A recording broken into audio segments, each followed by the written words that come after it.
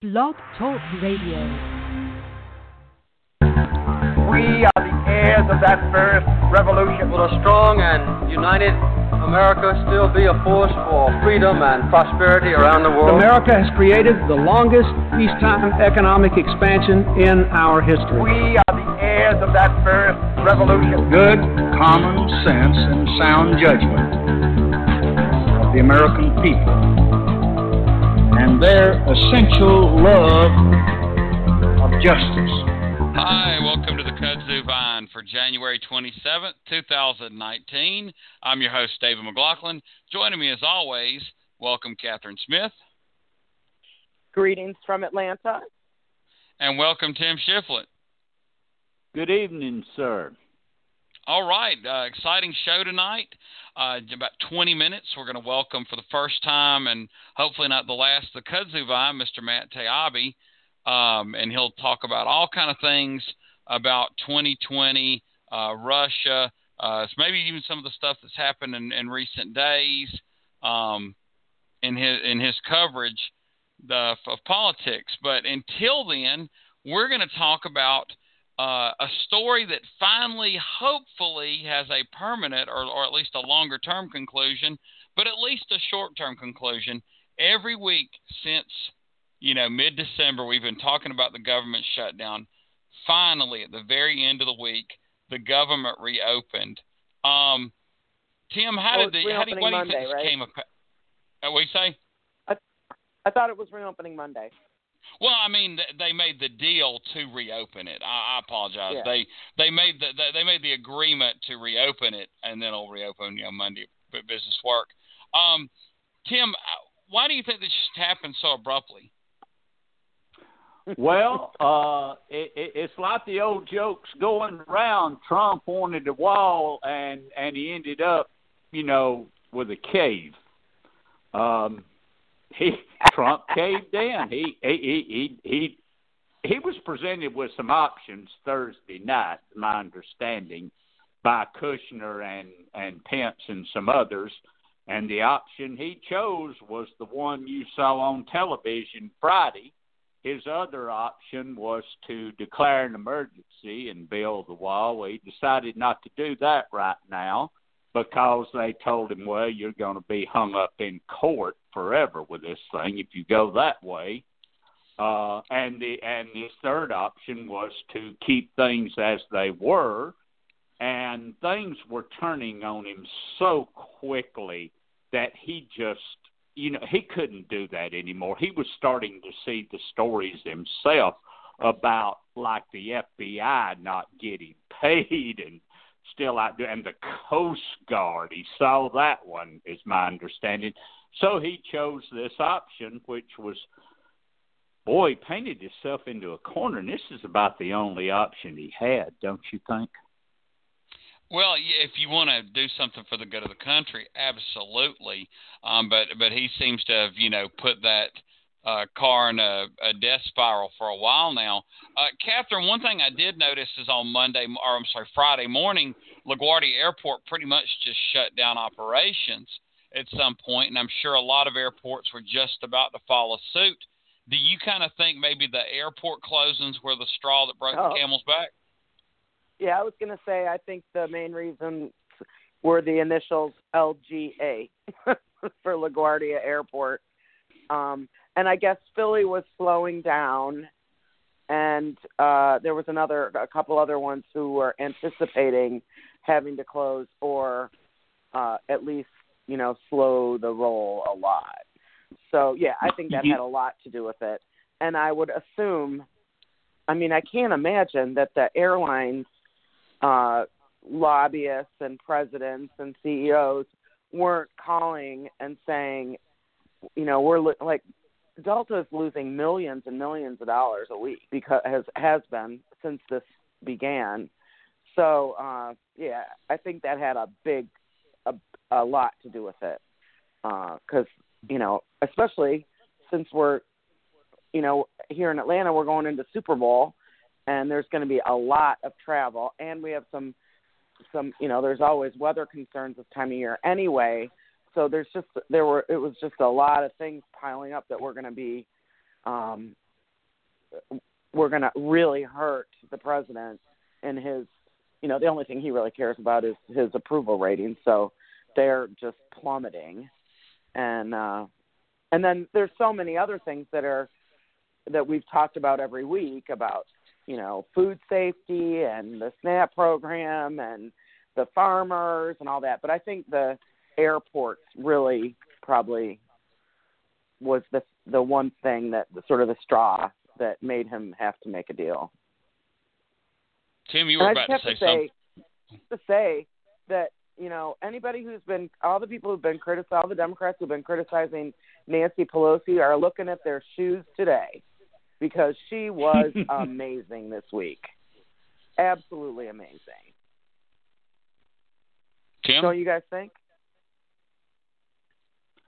Absolutely. I think what you had there was a very experienced political person showed their experience against somebody who had absolutely none. And there was another call Thursday to the White House, and it was from Mitch McConnell. They had those 2 votes in Congress, and the Democratic plan had some Republican defectors in the Senate, 6 of them, including one of our senators in this state. So who gave McConnell, a really good speech about it? Yeah, they had a big lunch meeting that went on for like 2.5 hours, and some of the senators, some of the hardline senators too, they told Trump, or told McConnell, look, I can't hold this. I can't hold the line anymore while I'm getting killed at home. And I'm sure McConnell conveyed that to Trump, that, he's losing his own people, and he was going to be standing there alone. I mean, the handwriting was on the wall, even for somebody as blind as him.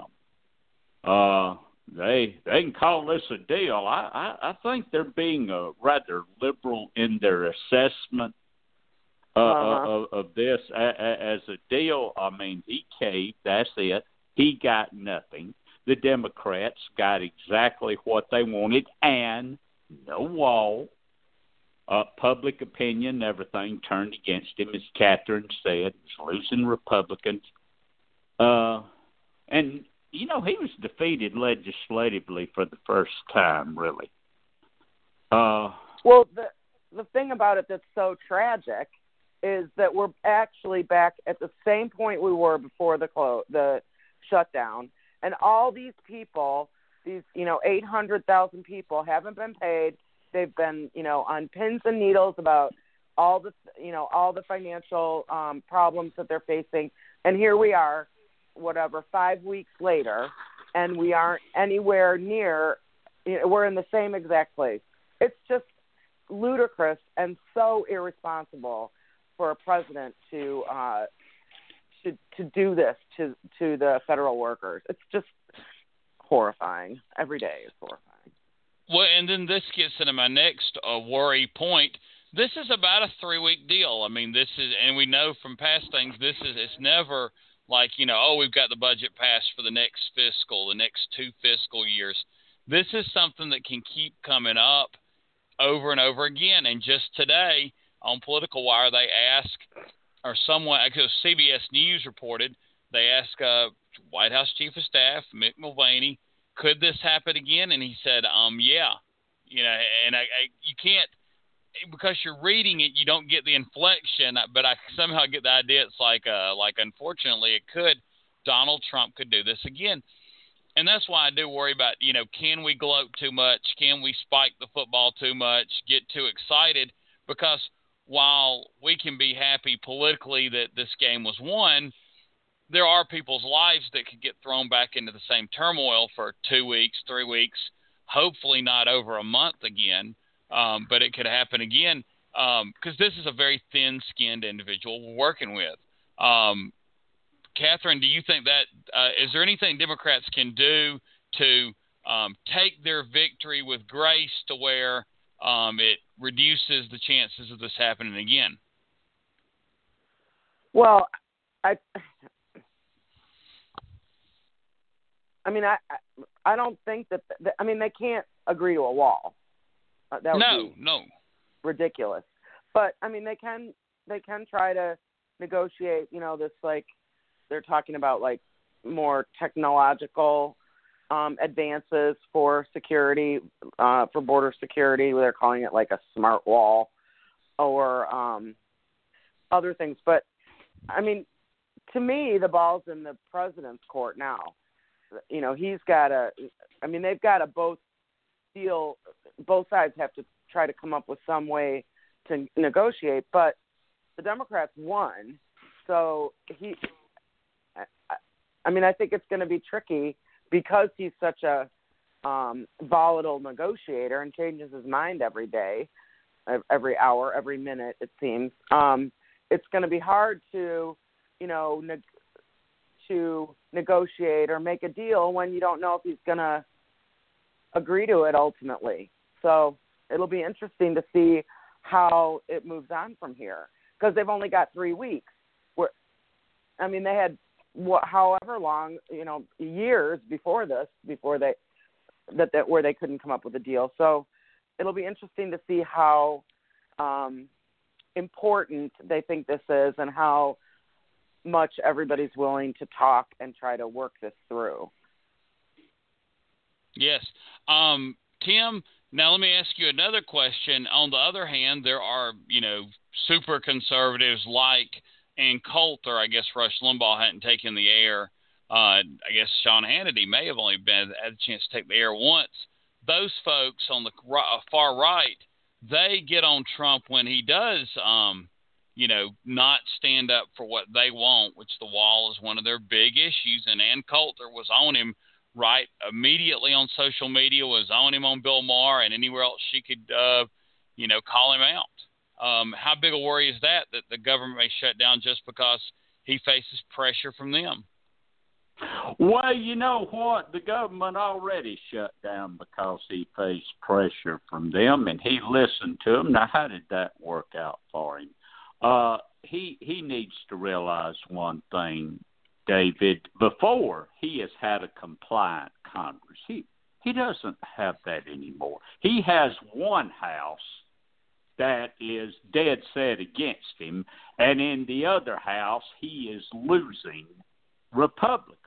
He is not going to have any legislative support because they're not going to have the stomach for another shutdown over this wall that 2/3 of the American people don't want to start with.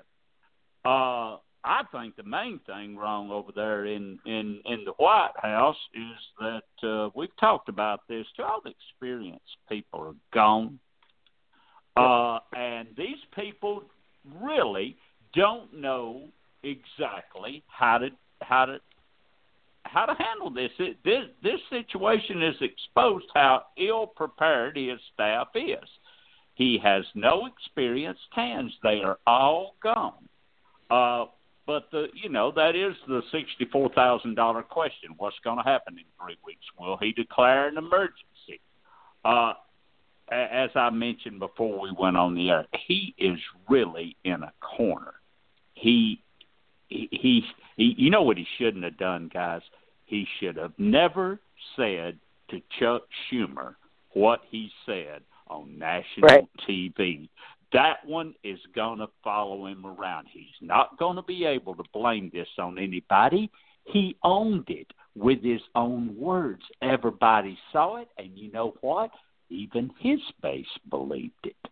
So what's he going to do? I would like to know, what can he do if they pass a clean bill with big majorities and send it over there to him? No idea.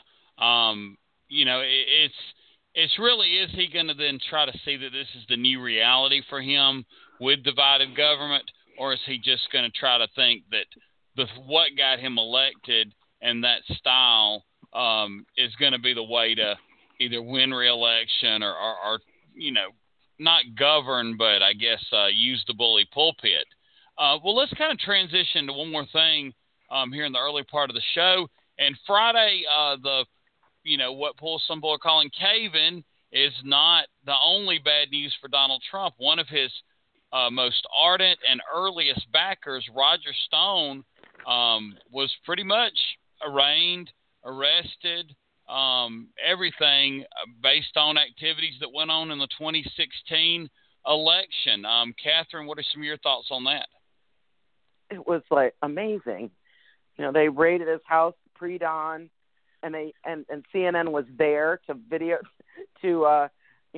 with cameras to watch the whole thing, and they arrested him in his pajamas, and I mean, it was awesome. The interesting thing I found was that this was the first arrest that Mueller and his team did not give him the opportunity to turn himself in. I imagine, I don't know if that was, it's probably a combination of just being frustrated with Stone's attitude, but also some fear that he might try to flee the country, I guess. They asked him for his passports, and he said it was expired or something. I'm like, yeah, right, your passport's expired. Anyway, so it was a good morning for me. Anyway, I enjoyed watching. I had a little Schadenfreude from watching it. But I'll let Tim talk about his post, his remarks or actions after his indictment. Yeah, Tim, your thoughts on Roger Stone's situation? Well, not entirely unexpected. I mean, the guy was knee-deep in this stuff with WikiLeaks and bragged about it and almost was daring the special counsel to do anything. Well, he called the bluff of the wrong fellas, what he does, and he keeps changing his story. So lying to the feds is almost a given. I still can't believe he actually threatened a witness and threatened the man's dog. I mean, in his world, he enjoyed being a bad guy. But this dude's off, guys. He still says Nixon's innocent. We talked about Nixon's tattoo on his back. He's going on all the news shows now and saying, quote, there's no evidence whatsoever to prove he's guilty of anything. Bob Mueller's got this guy dead to rights with the possibility of serving 45 years. What's going to be interesting is to see if he flips. He was talking on the news shows this morning like he might suddenly be willing to cooperate. Isn't that interesting? Yeah, because he was pretty emboldened when he did that press conference, and he's actually, I think he made some comments even before that he wouldn't be like others and he wouldn't turn on Donald Trump, that he would, stand by him the whole way. And of course, he is just a very different looking individual, not really somebody that looks or behaves really like a lot of Donald Trump's base. We didn't really get into talking about much of that, just the regular rank and file folks. Let's start out with that with, Roger Stone. Catherine, any ideas how they're going to perceive individual like Roger Stone? Oh, who knows? They'll probably like him because he's rich, and he's friends with Donald Trump. I mean, there's a lot of people who believe that he is the reason that Donald Trump is president. He was an early supporter. I don't know. I've never seen that much political acumen out of him. He's been floating around for a while, but not really known as, I guess, a deep thinker in politics. Tim, your impressions about how what's left of the Trump base will perceive a character like him? I think they'll like his bloviating, his running his mouth. They seem to be drawn to that sort. One of his favorite things to say is, "I have always said the only thing worse than being talked about is not being talked about." Now, isn't that an interesting way to look at things? In some sort of odd way, I think this guy may actually be enjoying the spotlight right now, as it is just the glare of it is turned right on him. I think he might actually be in some sort of quirky way enjoying it, and I think the president's base will be right behind this guy. Yeah, he is kind of one of those individuals that seems to be the bridge between politics and the Anthony Scaramucci's and the Omarosas and just kind of that celebrity reality TV show world. Well, we want to transition gears and welcome our guest in for the first time to the Kudzu Vine from Rolling Stone magazine, head political writer, Mr. Matt Taibbi. Matt, welcome, Matt. How you doing? Yeah, good to have you on. Well, obviously, Matt, I mean, anybody we have on that has their own Wikipedia page, you really don't need to do a bio, but when I was kind of looking over it, I saw that you're known as the Mongolian Dennis Rodman. Now, is that more because of your rebounding prowess, or is that you have a special relationship with the North Korean leader? Well, this was back in the 90s, so this predated the North Korea thing. But it was, I was actually leading the league in rebounding in Mongolia, and I used to dye my hair and do all that stuff that he used to do. So that was back when I had hair. Oh, that's great. I thought that was interesting. And, of course, anybody that watches any basketball can appreciate anybody that gets compared to Dennis Rodman when it comes to rebounding. Maybe not other life choices later on, but certainly in the basketball realm. I tried to limit it to the rebounding. Yeah. Yeah. Well, let's get back into politics. And you've, written just a myriad of stories, but one that I wanted to ask about right off was you had a story about electability and how it may not matter to the Democratic primary base. And it was funny, we started this conversation about getting you on the show a few weeks ago, and just in the past week I saw Don Cheadle on The Daily Show, and he said he was going to be a one-issue voter who could beat Donald Trump. Now, is what Don Cheadle said kind of just not where most people in the Democratic electorate are, or where do you think, most Democrats are going to be when it comes to who can actually beat Donald Trump, or do they think anybody can? Well, I think the problem that I have with the term electability, and this comes from my experience of covering presidential elections, this is going to be my fifth. It's an arbitrary term that is mostly decided by political aides and journalists. They sit around at cafes and on the road, and they talk about who they think the majority of Americans would vote for. In reality, they're very often talking about who they themselves would prefer to be the candidate. And for years and years and years, we heard that a person who was anti-war would be unelectable, or had proposals for Medicare for all was unelectable.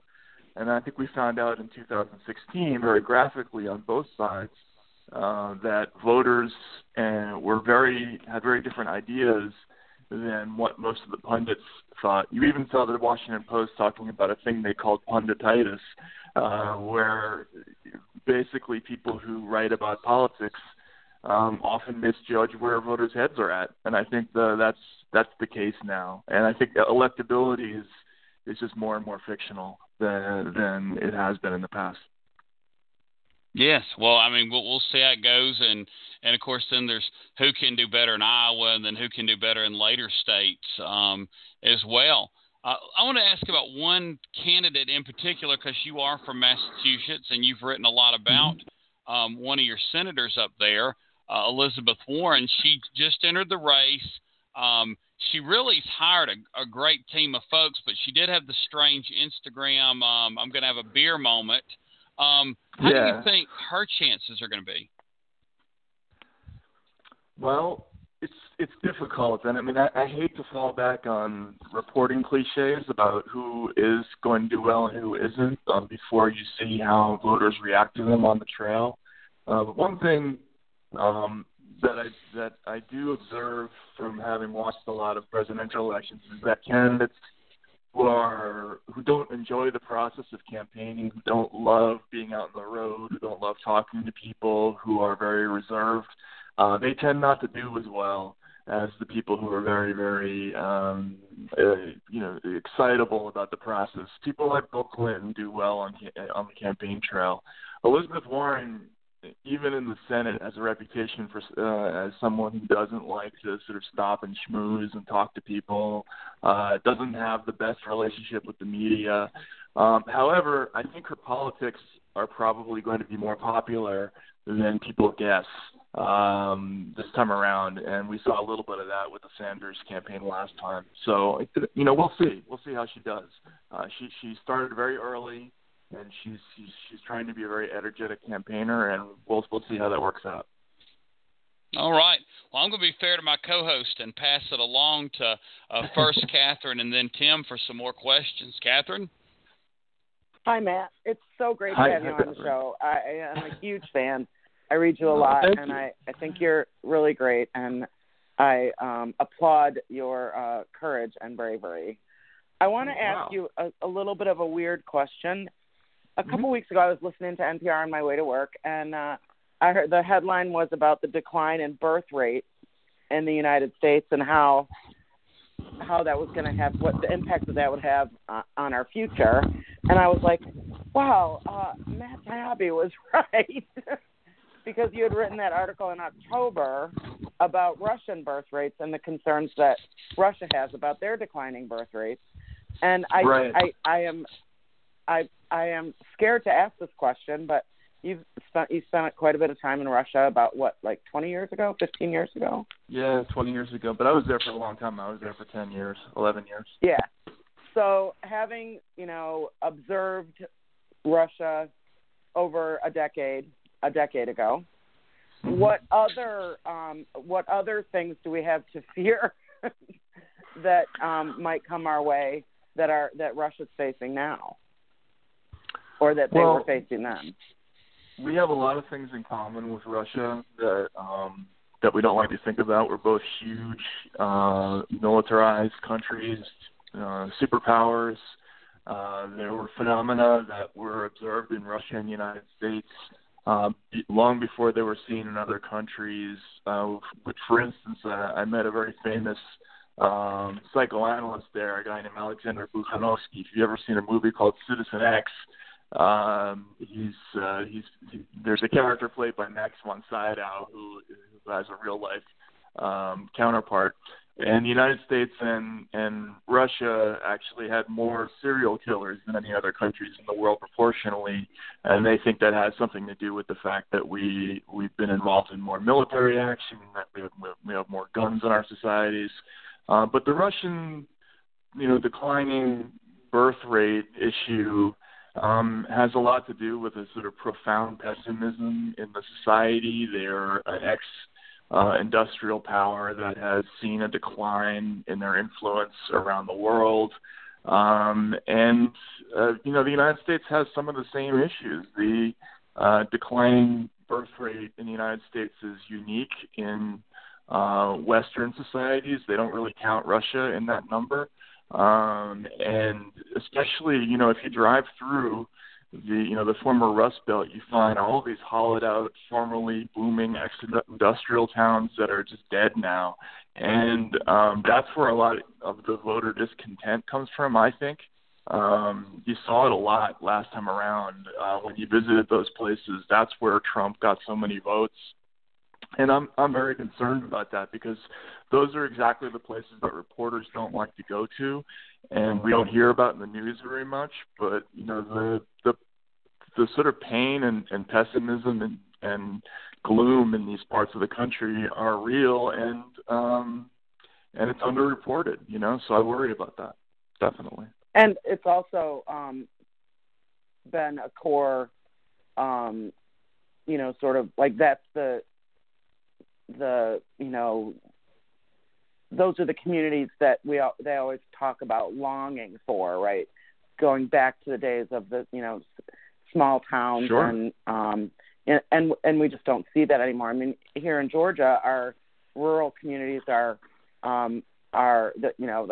losing hospitals, we're losing all the manufacturing is pretty much gone. So we see those cities all over Georgia that are cities and towns that are, empty shelves of what they used to be. I'm originally from Michigan, so I saw it in Detroit, 20 years ago. I mean, I think they're making a comeback, but it's nothing like it was when I was a child in the 60s, when it was a booming city with, shops all up and down the downtown streets, and it was a fun place to go. It was where we went for a weekend and all that kind of thing. So it is scary to see, and I always wonder, like, what does it mean? What happens 10 years from now, 15 years from now? And I guess we'll just have to wait and see.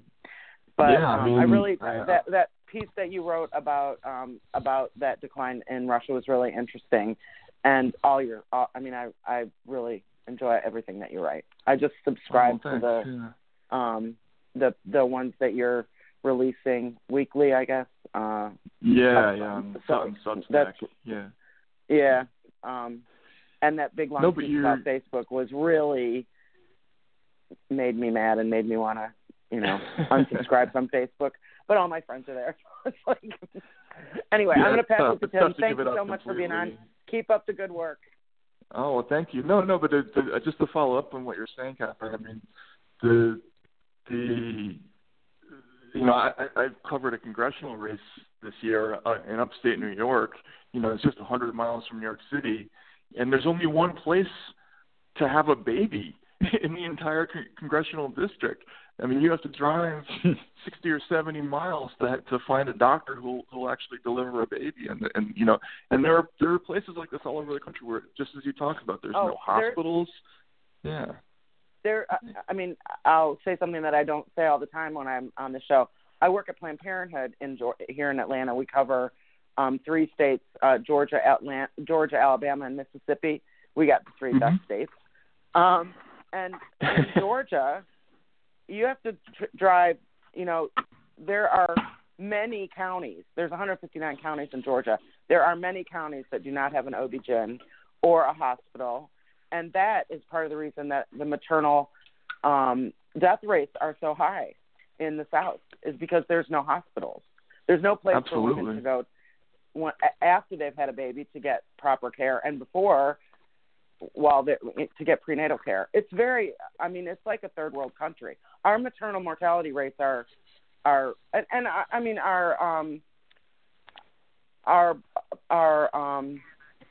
infant mortality rates in this country are right up there with third world countries. I mean, it's horrifying. We're there with Slovenia and countries like that.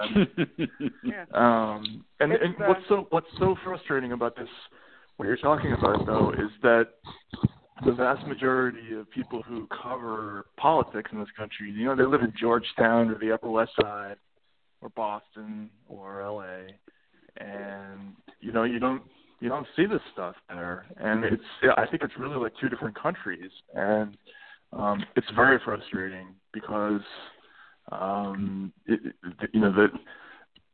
the people who are responsible for sort of trying to make sense of what's going on politically are disconnected from how bad it is in so many different places, and that goes for the inner cities too, and that's just frustrating. Well, I think that's one of the thing that we're not talking about with this shutdown that I think is probably what has been the most shocking thing to me is the number of people in this country that are living paycheck to paycheck with, good middle-class jobs. And no one's talking about that, about the fact that these people missing one paycheck means they have to pick between their mortgage and their health care and their, groceries. I mean, we're not really talking about that. We're talking about how, it's horrible and how awful it is and how badly we're treating them. But it's really kind of a shock. I've been in that position and not that long ago. So it's really kind of it should be a wake-up call to all of us. It really should but be. we're not and really talking about that. Yeah, no, it's not in the news, and you talk to people and they talk about being one illness away from bankruptcy. If you look at the statistics, half the country has basically either zero or negative net worth. And there's a small sliver of the country, like the upper 20%, that has equity. And the bottom 80% of the country is fighting over about 10% of the remaining wealth. So it's a total duopoly, and it's just frustrating that it's underrepresented in the press. I think. Okay, Tim, I'm sorry I took a little more time. You're up. All right. Good evening, Matt, and thank you for being with us Jim. tonight. Thank you. Since you were originally scheduled to be on the show, I guess we can safely say a couple of eventful things have occurred up in Washington. Matter of fact, there's been a lot of eventful days since January 20th of 2017, but I got to ask, could a good case be made that this past Friday was absolutely the very worst day of the Trump presidency? I don't know. I mean, it was certainly not a good day in terms of the reaction among his voters. And I actually make it a point to try to read all of the conservative media, to look at the responses of his Twitter followers, because I've been frustrated a lot over the last 2 years by people saying, that he's doing terrible politically, when actually, if you look at it, the polls show that he's really consolidated a lot of his support among Republicans. But last week was definitely a very bad day for his own voters, which is not typical of a lot of the things that people on the left would consider bad days for Donald Trump. But that was a lot. They would definitely consider that a betrayal. They thought that was weak of him. They thought that was caving to the media, and that probably is politically as low a moment as he's had since the Charlottesville incident, when he did actually slip significantly in the polls with among Republicans. But he's climbed back since then. But this is going to put him right back down again. Mm-hmm. Now with this shutdown deal, are we for the first time looking at a situation where his own party at the other end of Pennsylvania Avenue is not going to stick with him in 3 weeks? I mean, it's so hard to say. Clearly, the problem that most of the Republicans have,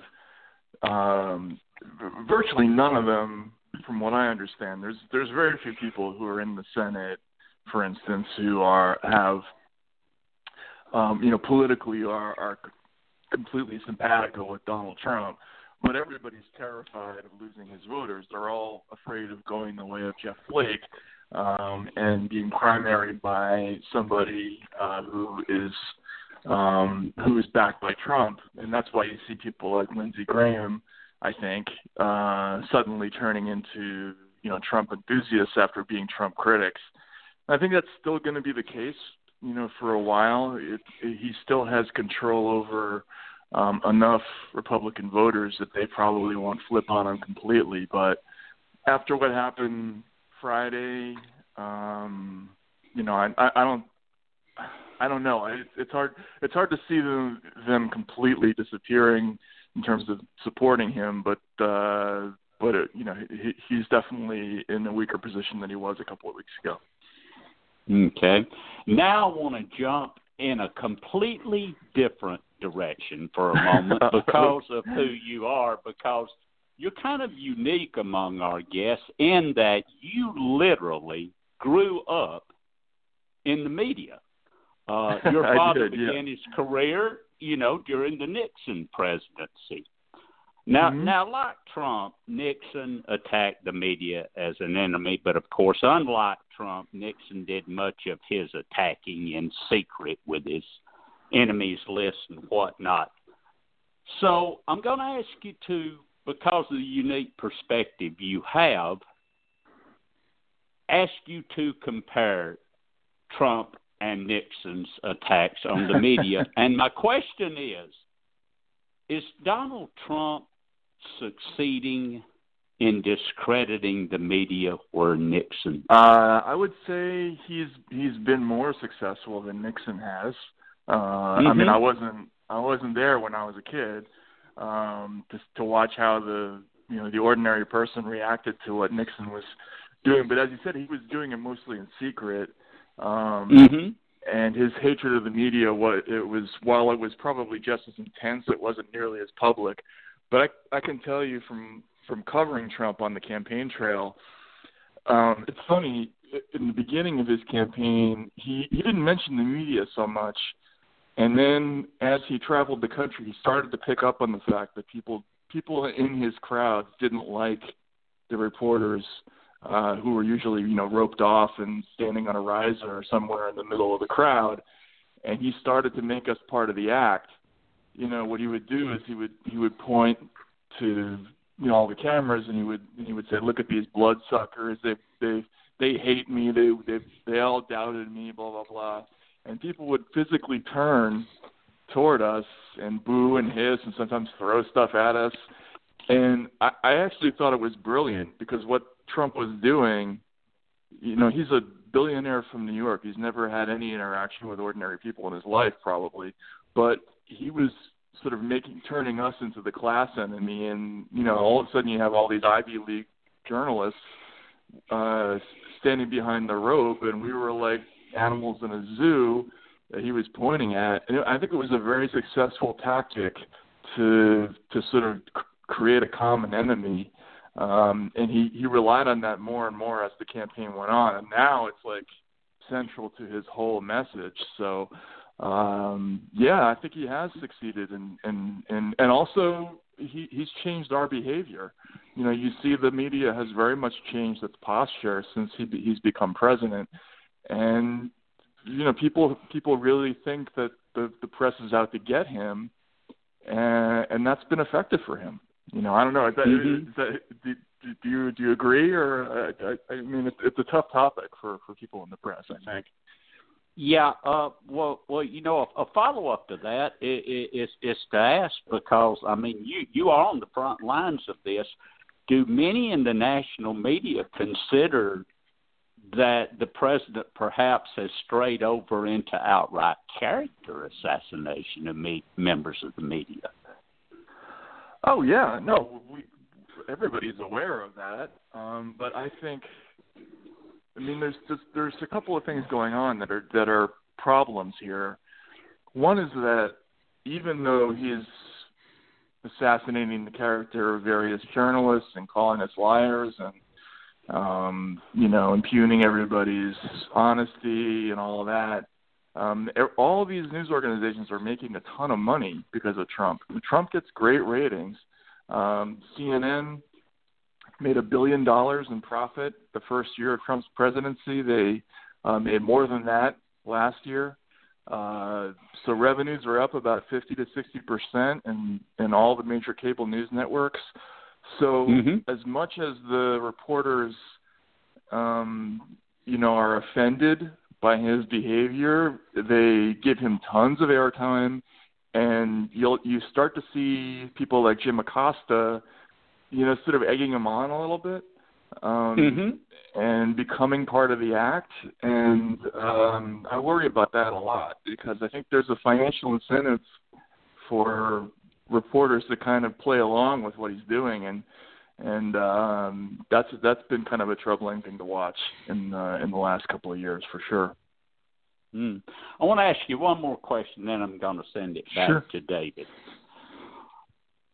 Do we have a center in this country now? Are there any moderates? That's a great question, and I've written a bunch about this. And I think I think the term center and centrist and moderate are very loaded words that you see a lot of in the op-ed pages, but politically, you don't meet a lot of people who would self-describe as moderates out on the campaign trail. I think increasingly you see people who on the right are politically closer to, Donald Trump's kind of politics, conspiratorial, isolationist, anti-immigrant, but on the same things, there's a similar phenomenon going on in the Democratic side where more and more voters are as they're more in the direction of wanting Medicare for all. They want free college tuition. They want things that would have been fringe positions 20 years ago. Like, Dennis Kucinich got 2% of the vote when he ran, but that brand of politics does very well now. So I think you're right. I mean, that's a very astute observation. I think that what people in Washington think is the center is really a pretty small sliver of people who live in big cities on the coast, and then out there everywhere else, people are probably less moderate than they were 10, 15 years ago. That is an excellent assessment. I thank you for that. And with that, I'll send it right back to David. David? Yes.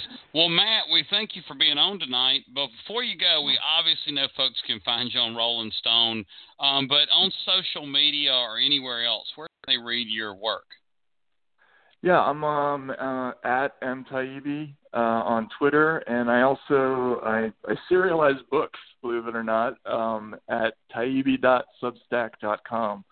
So I'm writing a book about basically about media coverage and about all the little tricks that campaign reporters do, and that you can find that at taibbi.substack.com. Well, if you're willing, maybe sometime in the future we can have you on to talk about the events of the day and also about your book. Absolutely.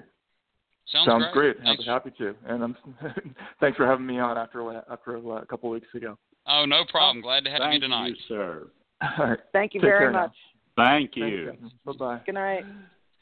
All right, that was Matt Taibbi of Rolling Stone, and obviously of his own work and social media. He just gave out his Twitter handle, and I'm sure you can find other ways.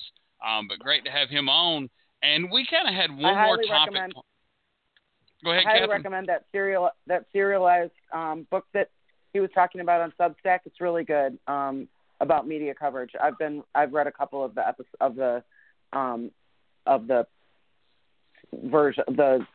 episodes or whatever, and they're really quite good.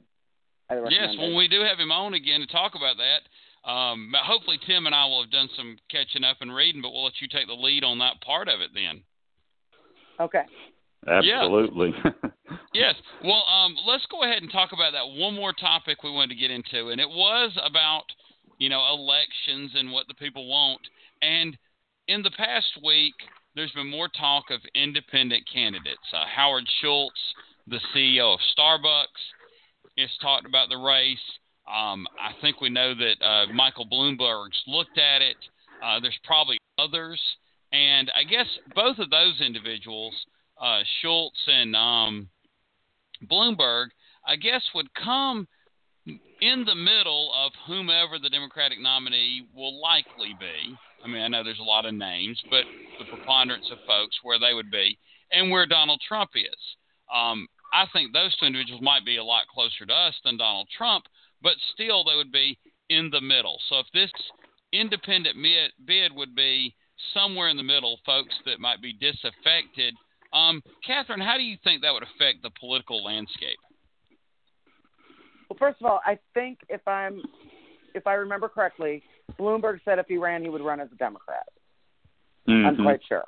Okay. I think he did. In any event, I'm not crazy about independent candidates in this political climate. I'm kind of open to it, but I think it would hurt the Democrats, honestly. Yeah, at least the ones we're talking about here, I agree with you on that. That now there could be an Evan McMullin type, somebody that was, a very disaffected Republican But beyond that, it would definitely, I think, hurt Democrats more or less. Tim, your assessment?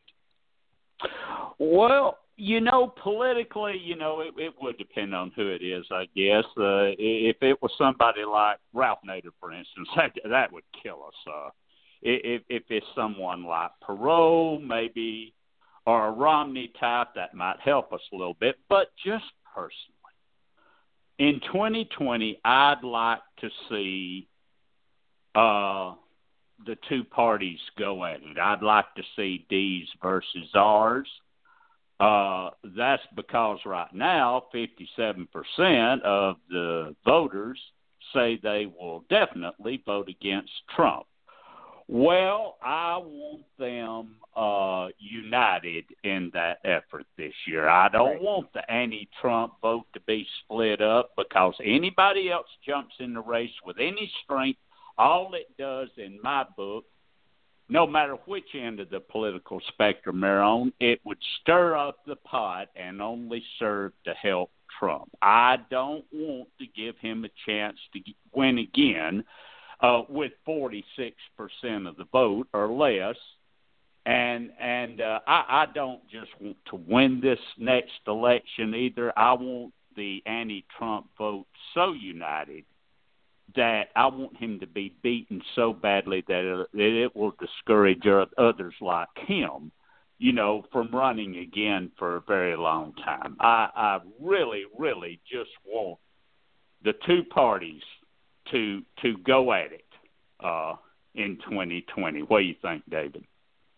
Yeah, I think that's probably the safer bet. I know you pulled out a poll number, like 57% of the people are pretty, right, solidly sure they're not going to vote for Donald Trump. Why take a chance to divide that up? That seems like that'd be pretty tricky. Well, so you don't want to mess with that. Let's break that down. Yeah, let's break that down. He got 46% of the vote. If he gets 43% of the vote, do you see any way electorally that he could win this race in a two-person race with 43% of the vote?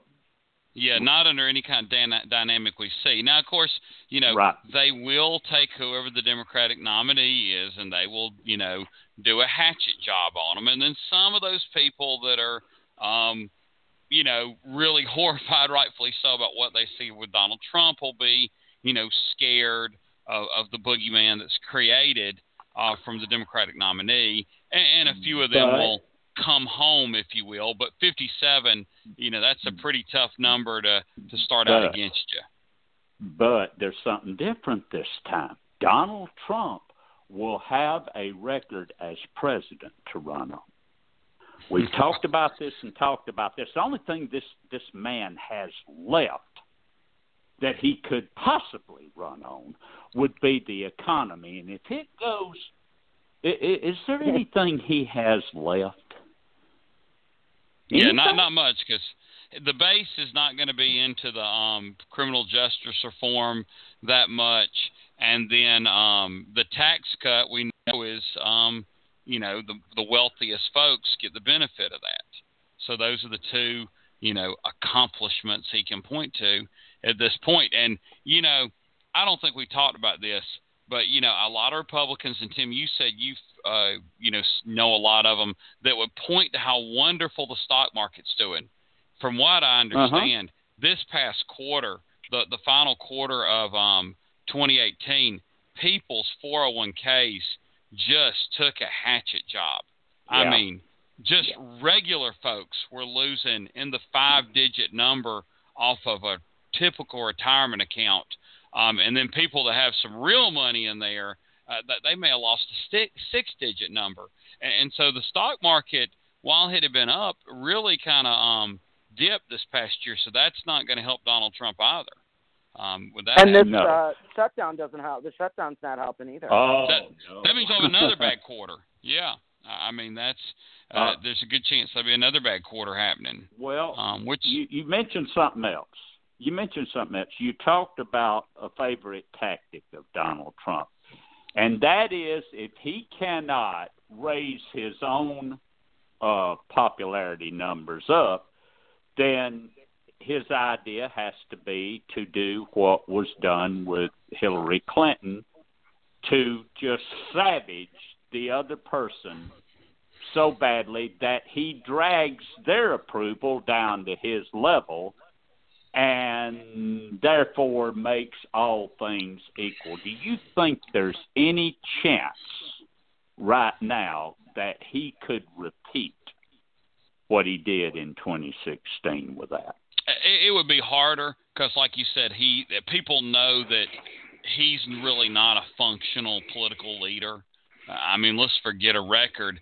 He just can't function in the job per se. So he would really have to scare people to say that they're, that person is so dysfunctional that they would be worse, that he would then take that sliver that gets him to enough electoral votes. Because once again, he didn't win the majority of the popular vote, so he'd have to figure out how to, win the Pennsylvanias and Michigans and Wisconsins again, or win some other state he didn't win, and then still hold places like Texas, Georgia, Florida, Arizona. So it gets really tricky for him. But the independent candidacy could be a problem if it's somebody with just enough fuel. Because, there were other people, I don't like Donald Trump or Hillary Clinton. I don't like either one. Well, if, people play that game and that person gets in the high single digits, that could be a factor. Well, I want to jump in and ask Catherine a question, because Catherine is, I would say, the most progressive among us three. We just heard what Matt Taibbi said. He seemed to indicate that the Democratic nominee this year, or when they start running this year, should really point toward progressive issues that they are surefire winners. Do you think that's probably the case in this next election? I do. I think, addressing health care in some fashion, Medicare for all or a Medicare option, and jobs, infrastructure, some kind of realistic examination and discussion about climate change and the environment. And I think those are issues that people, and education, and those are issues that I think people are going to be eager to hear about. Some kind of discussion about jobs, income inequality. I think that this, like I said when we were talking with Taibbi, I think this what we're learning now about how close to the bone people are living, I think it should be a topic. I'm not sure how we talk about it, but I mean, it's been really shocking to me to learn the number of people in this in our country who are just a paycheck or two away from losing their homes. I mean, I think that's a really scary circumstance for anyone, and for so many people to be in that position, I think is alarming. So some kind of discussion about that. But yeah, I think people want to hear that. I think it has to be tempered in, I don't think we can just say, free tuition for everybody. I think we have to talk, and it's hard, these, sound bites are hard, but I think hopefully there'll be enough really smart message people who will be able to, message on these things so that we can really understand how, as a country, we can progress and attack some of these very serious problems that we have. Now, David, let me jump in with a question for you before we run out of time here, because you've worked in a lot of campaigns. Talking about all these issues and running on them is great, and it's great for the country, it's great for the voters, it's great for everybody.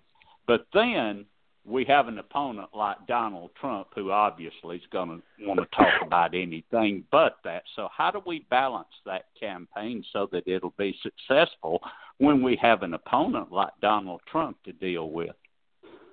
Yeah, I mean, controlling the media narrative, you can then release issues and have big speeches and whatnot, but then he's going to do things so erratically that he controls the thing. So I think if you could somehow get your surrogate team to kind of be the ones that would, react to whatever, 3 a.m. Twitter and things like that, maybe even take your vice presidential nominee when you get to that point, and at that point you utilize some of those folks to talk about that, and then keep the main top of the ticket on the agenda you want to be on. So it's going to have to be somebody that's pretty inspirational. And, we have multiple candidates that probably could fit that bill at this point. Yeah, it's just how they flesh out. But, I mean, they have to be somebody that, people want to hear from and talk about it. And two come to mind. I mean, they're, to me, the two front runners in this nomination process at this point. I think they can rise above that and not get pulled down into the fray. I think Joe Biden sometimes, I really like Joe Biden, but I think at times he worries about, talking about how he could fist fight Donald Trump. We don't really need to go there. We need to go to, this is the America we need to be on. Let's start a new vision.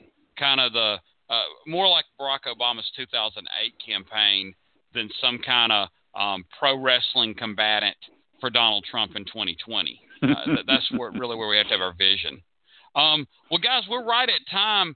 But one quick note I wanted to make mention of, and Catherine, I'll let you say, I mean, if you can keep it super quick.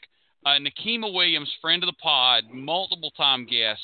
She became the chair of the Democratic Party of Georgia. Congratulations to her. Catherine, anything you know about that or any thoughts of the new vision?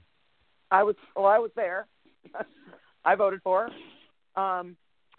Well, yeah, congratulations to Nikema and the whole new executive team. The only remaining person in the same position is Sarah Todd in the liaison to county chairs, vice chair position.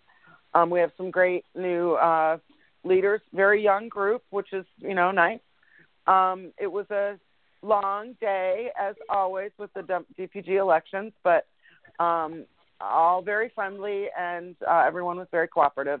We had a little bit of a tussle at the end of the day over some bylaws rules, but we all worked it out, and it was, it was 8 hours. I was there, I think, 7 or 8 hours. So, but it was, congratulations to Nikema. I think she's going to do a great job, and she's got a great group of people helping her, and DuBose has promised that he will be around to, help her get her footing as the chair, though I don't think she'll need much help. But it was a great day for Democrats yesterday. Nice big crowd. Well, and hopefully we can get her on the show again, even in her new role in the near future. I'm sure we can. All right. Well, until next week, it's been the Kudzu Vine.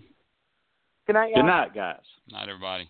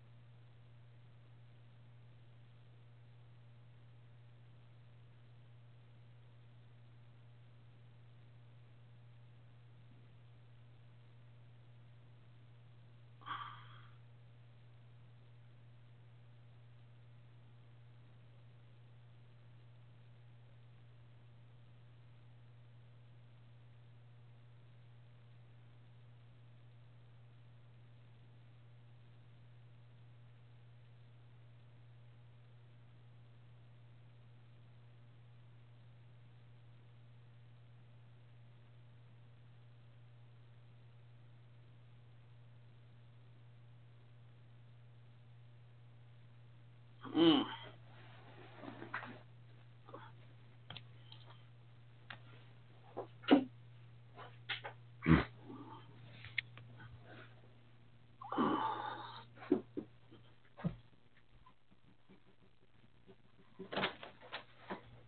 Hey, what you doing?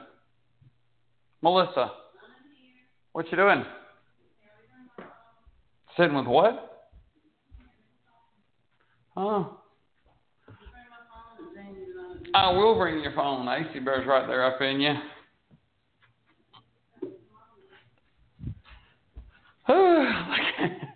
Like you letting him drink coffee or something. He's all up there. He's funny. I'll be fine. I was sitting cross-legged. That didn't help.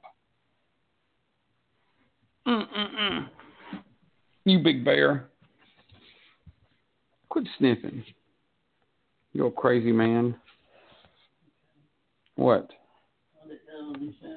It's fine. We had a good guest. You could. I'm sorry. What are you watching? Oh, I didn't even talk that much, by the way. Proof walls at all. We don't? Thin walls through this house. Oh. I'm sure we got thicker walls than a lot of people, but we just put off plaster, but you know we have what everybody else has. I probably am. I'm doing a podcast, gotta be heard. Show me how to do my calendar on my webpage. Yeah. I changed it to something else. That's what it is. Take it off of there. Yeah.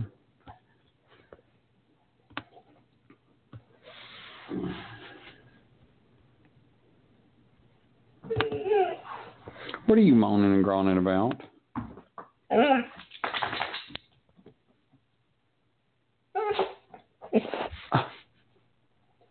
What is it? What it always is.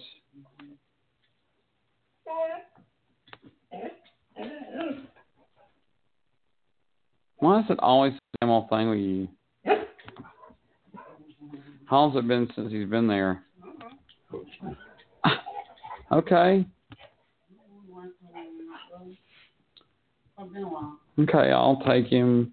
Let me tell you, just let him go out the back.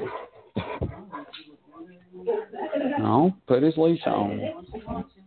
I'll put his leash on. No, that's Ginger. Yeah. Harder. You heard me. You get too excited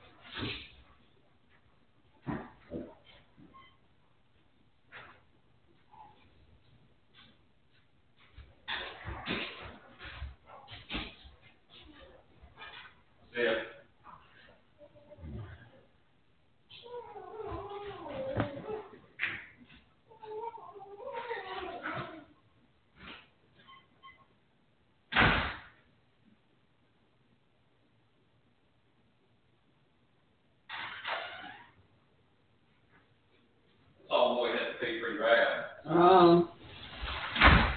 And then they saw a dog, and they barked at that dog. Is the dog walking? Cut their food through it.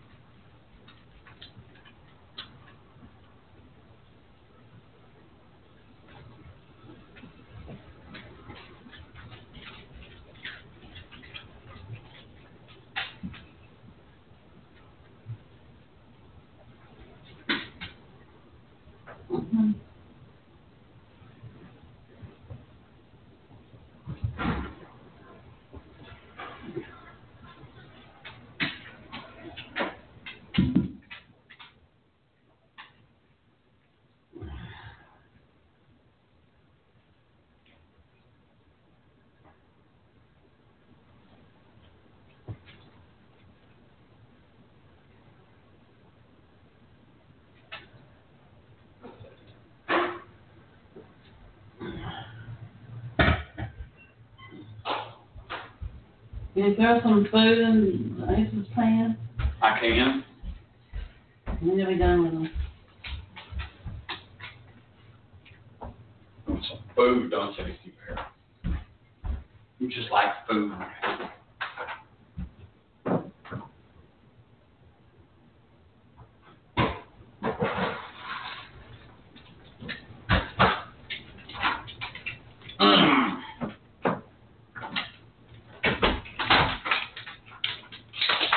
Really.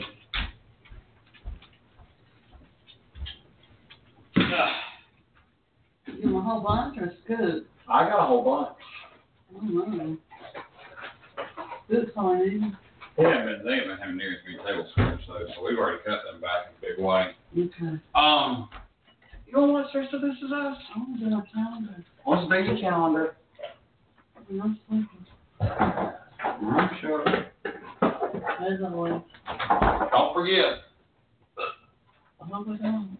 If you do, I'll just make me an egg. There's not motivated to go to the gym. Okay. Huh? I'll probably end up going by myself tomorrow. Somebody go after it. What time did you scrimmage over? Oh, it's 5, 7, it's 7, so we'll be home at 9:30. Okay. Oh, actually, we may have home. I thought we just we had more mercy of him. We'll go after school. This is the one you logged into earlier. Okay. So log in your account. Okay. Mm-hmm.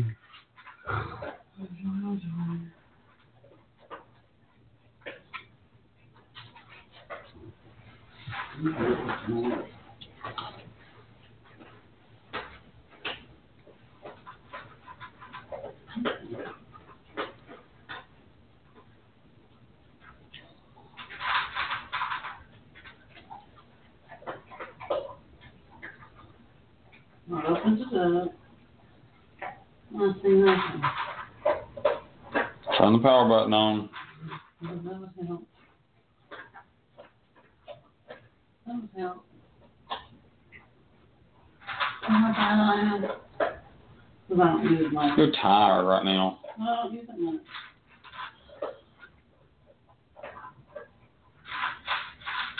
Where do I go?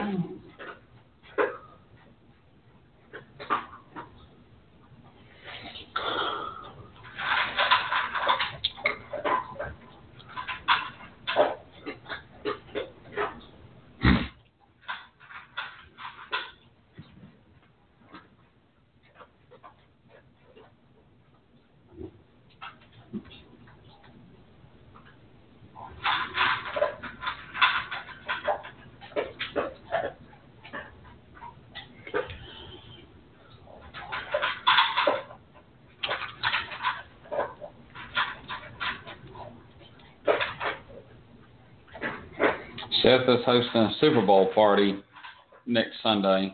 And I already thought, I was like, oh crap, we got to do our show early anyway, because I guess he's a big sports fan too, this pollster. So. What do I go to? Google Calendar, I guess. Or go to your website and let's see what you got. How do I get to my website? Yeah. There's a lot of ways.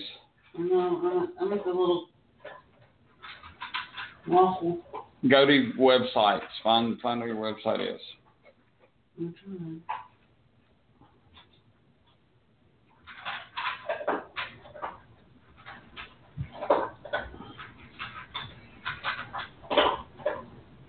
I got that more. Site. Mm-hmm. There, no. We're down there.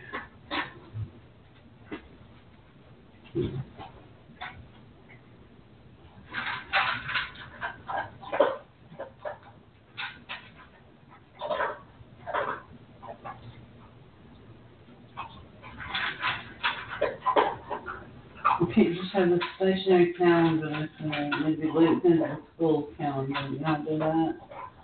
Not really. Uh-uh. You're going to have to show me where the school's calendar is. I find the school's calendar, I can probably figure out how to do it. Okay. Or can you find out a teacher that has it done right and I can figure it out quickly? Well, maybe you have to find it out tomorrow and we can do it. It's like got to be done tomorrow? No. find out from anybody. That's what you know how that means. Not if it's some specific thing. Is there some email saying link to this calendar? Okay, No. Hot Rod couldn't do any of this. Not good. Okay, I'll go to Floyd County website.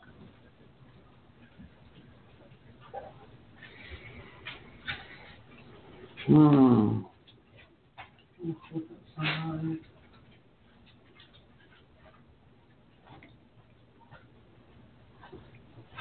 That's a mail. What's that?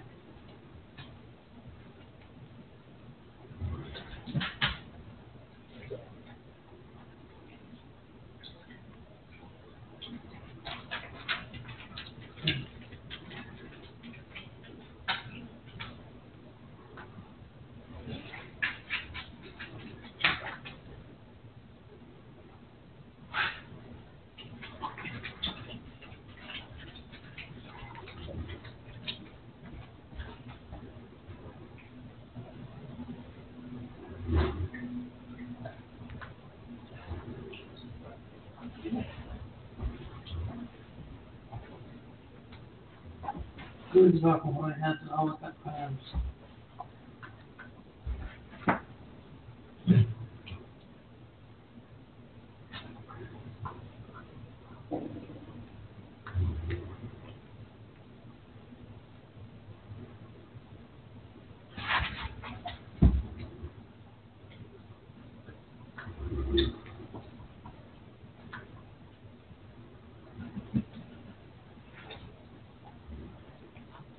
Never mind, it's the same time.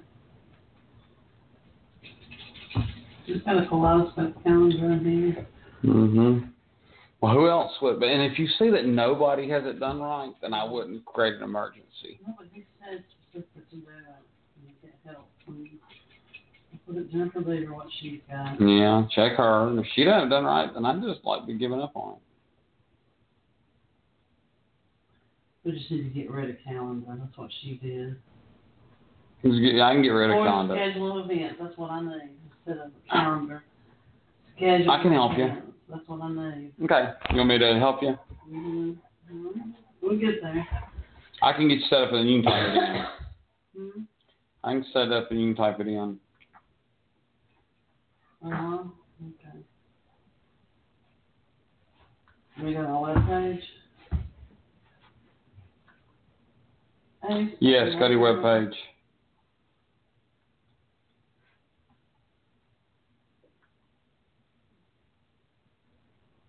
Here you go. You want to sit at the table? I just want to change it and let you do it. You know what I'm saying? I know what I need to do. I need to just change the tab up. And so instead of calling it calendar, I need to call it events. Is that right? Mm-hmm. Get rid of calendar dollars. No, don't get rid of him. Well, that has to do with time. Like a calendar. Persistence of now with time. Events.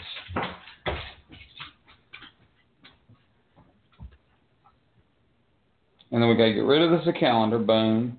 And then what you're going to do is, let's double click it. I didn't want to do that. Oh, you don't want to have it in? There's your, and then you see, and then you have events. Oh, no, regularly update it. Just go to it. That's all I do. Yeah. Okay. Page. Oh, I need to change events here too. I need to rename this page. Yeah. Okay. So if you want to just put like events, like your art show or something. Shows. Yeah. I don't want this. I think it'll be plenty fine. Does it say events now? Both say events. I changed both things. It's not my first rodeo on websites. I've made one or two.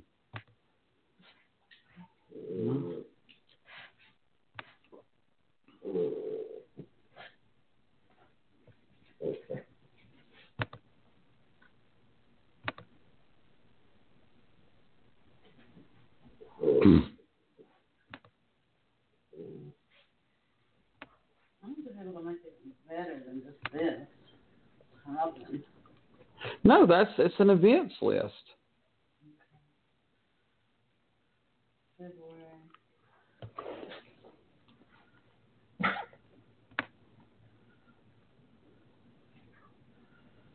That's what FUBRU. I can't see what I'm doing. I need glasses.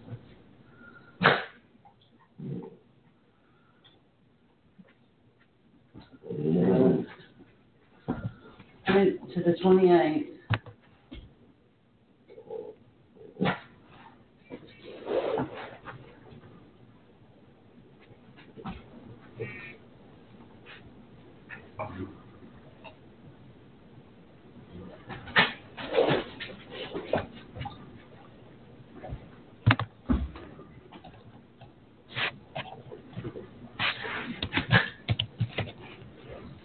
What are you doing to her? Huh? Possibly.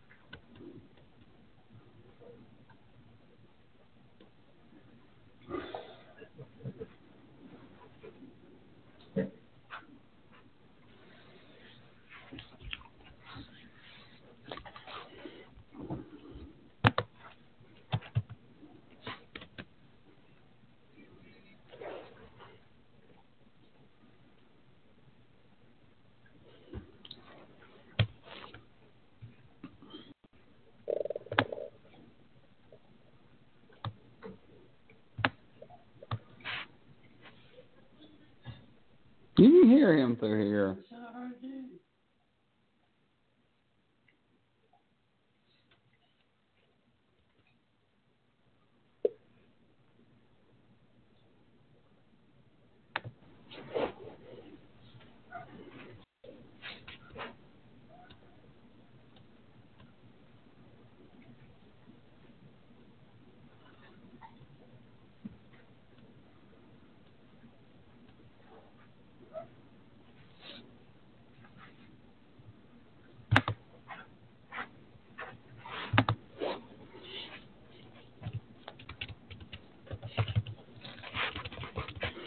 Let's see.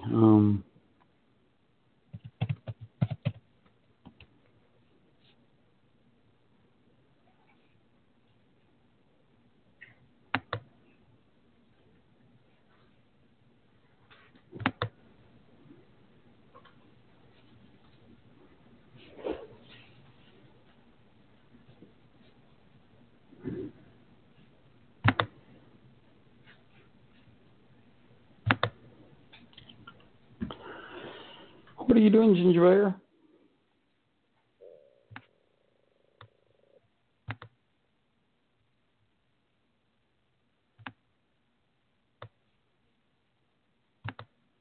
What if I look at the school calendar? Okay, look, I got it ready to say I want to do now.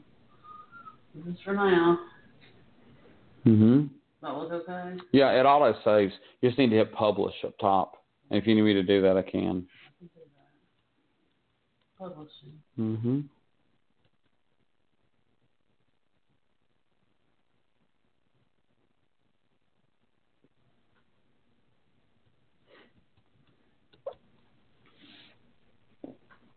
And come back to it.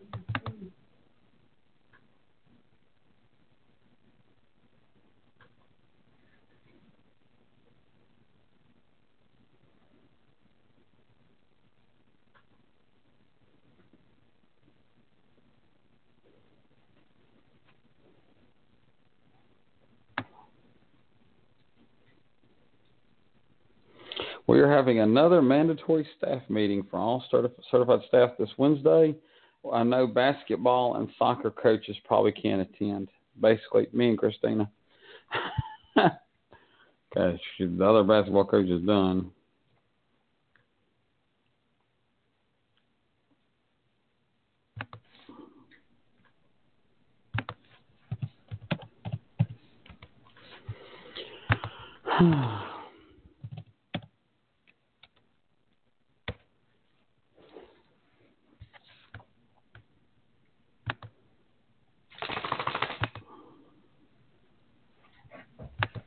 And put more of my artwork on here.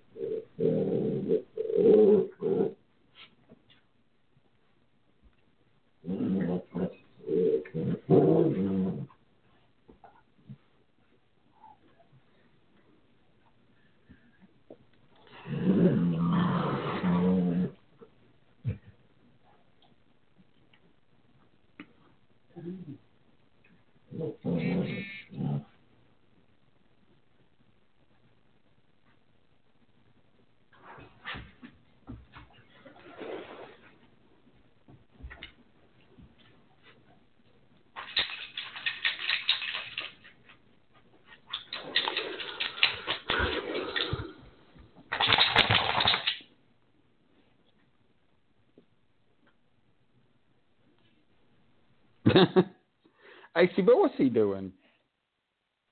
Say, he crazy.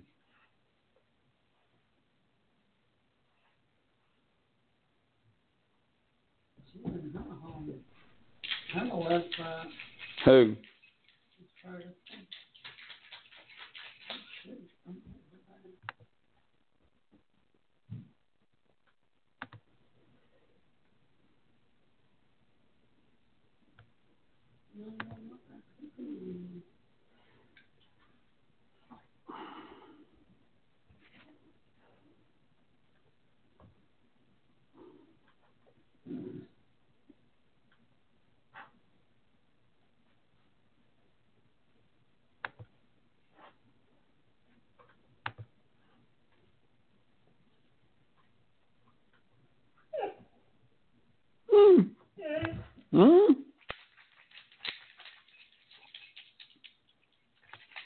Man, I'm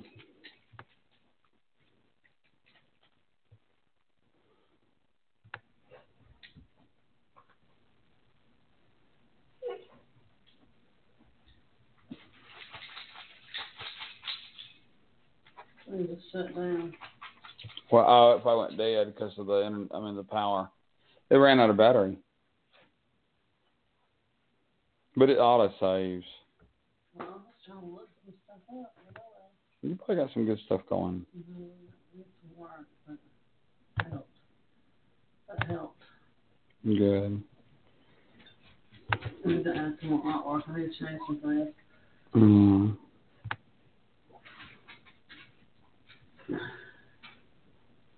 No, Ace. Do you have something about him again? No. I think he does. He thinks he does. Mark and I were talking about starters. Mercedes is going to start at 4 tomorrow. I'm not going to say anything to her. Don't say anything to her. I don't think she thinks. Yeah, he went to TT. I don't think she thinks she's going to start, though. He did a 1. He did a long, long 1. Well, did you give time to give a 2? No, because they start barking at a dog. He is a number 2. He is a crazy number 2.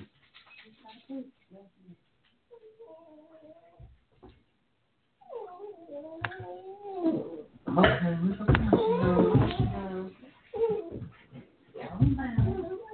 Ginger, you get took that. She is just a big old moaner. Ginger, stop. Put my shoes on. Just a minute. Hush. Hush. Yappy dog. Don't worry, I know a yappy dog. You got one. You got one. You know you got one. Yappy dog.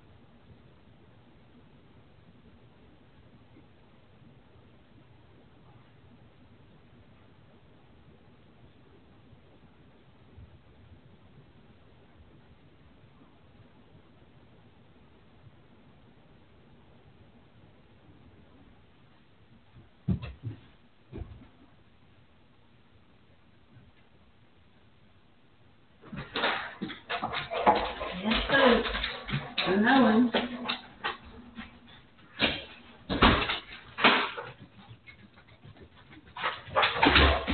You know it? And the food. Didn't they get you carrying this?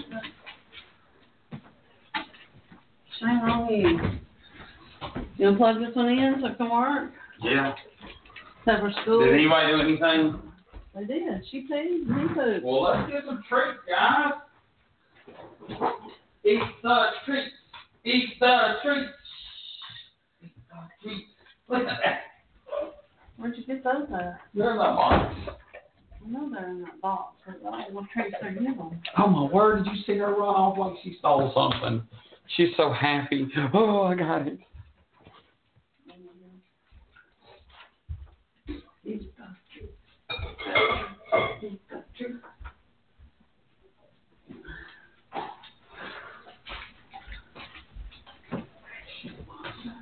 You guys need to watch her. Craig, I brought home a book. They had this whole thing about Howard Finster in the Georgia Highlands book.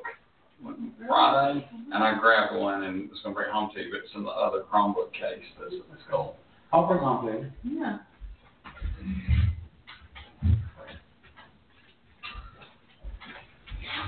Better fill a water bottle with a water can. No, will. Jill will do it. Huh? Jill will do it. They'll do what? Fill the water bottle up. No, that's not what I'm talking about. He is not filling up. What are you talking about? I like what you meant the water, their water thing. Their water thing. I do what their water, because their water doesn't have a ton in it, I noticed. Oh, their water gallon. No, my gallon does for long. You're nonsense. Nonsense. Help. I know. You think when you, I think that'll work. You do for yourself.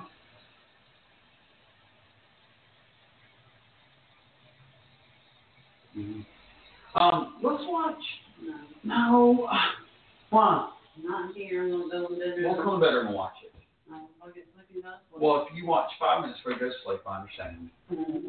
I bet you will. I bet you'll be able to finish it up. Because we've already watched a bunch. I'm brushing my teeth. Huh? I'm brushing my teeth. Huh? Okay. Okay. Take my cold read. So it keep getting cold.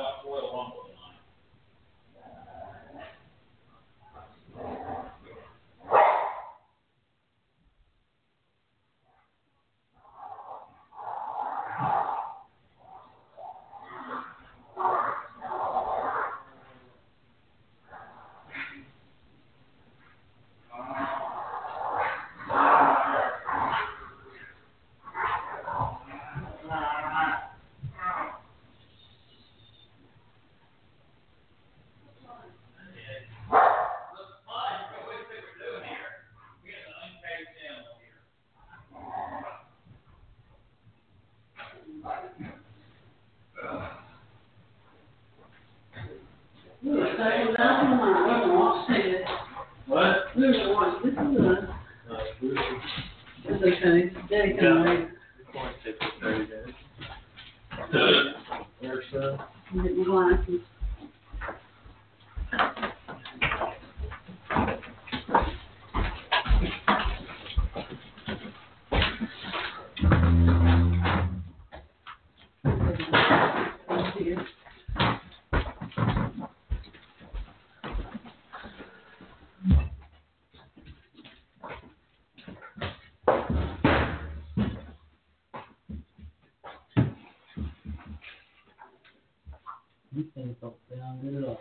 I know. These are them ones. They're all better than mine.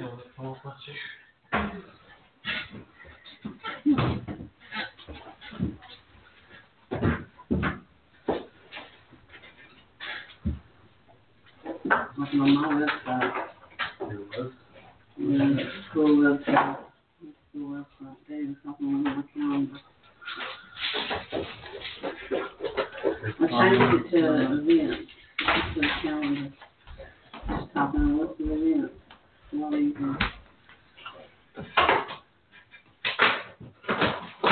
I had a bunch of the teachers change their websites. Instead of like, I started teaching in 2003, and I've been in Archie since 2007. I told them, opposite. They said, I've been teaching for 15 years. I've been teaching at Archie for 10 years. I said, don't do that. Tell when you started teaching. That way it'll be good every year, and you'll never have to change it. Brian, David, Jason, everybody did that. And then they started saying, I told you this. I said, then you never change it. You never out of date. Right. And you don't put your kids' ages. You don't put it there, the first time I put on a 10, Mercedes 6. And that's been silly. Just 2 kids, I put that experience. Yeah. System. I think that's what you have. But it's something that's fine. That works. Still in the school system, one experience. I see both of it through, so. No, I'll have to change it since she graduated. Can you do that at some point, Bill? The water. The water. Not now, but some point. Throw it there now. I'm going to see the water first. I just opened that orange drink. If you want the orange drink. This medicine I've got. This thing I got in my mouth is making it taste funny, so I'm going to drink water right now. You fix him some water? I'm going to fix 3 people some water. Not 8. Now don't drink out of it. It's actually empty, so that's getting through right now. You got one more pot? Yeah. More. Lay down and go to bed. More is in already started? Nothing more than I said you did. I said it. Didn't want none of what? Done what? I got the photo. Oh. Yeah. The good he did it, but now he got other things to try.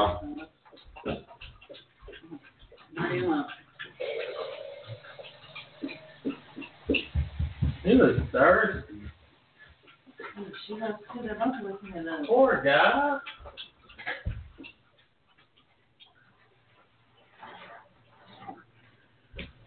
No, I think it's just that dry. No, I think it's dry, buddy. I didn't know it. He drank something. He did some of it. Inside or something? Went out there and pressure washed some pine straw.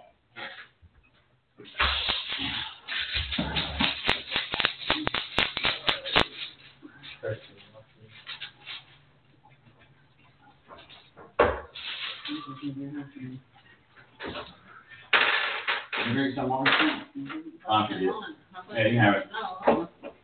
Let's put your drink as well. I like your topics. If you let me draw again, I'll just take your 4.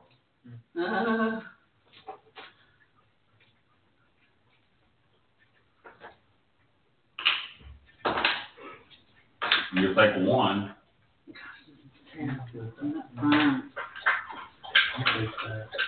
I'll give you people. I I'll give you people and paw print for money in football.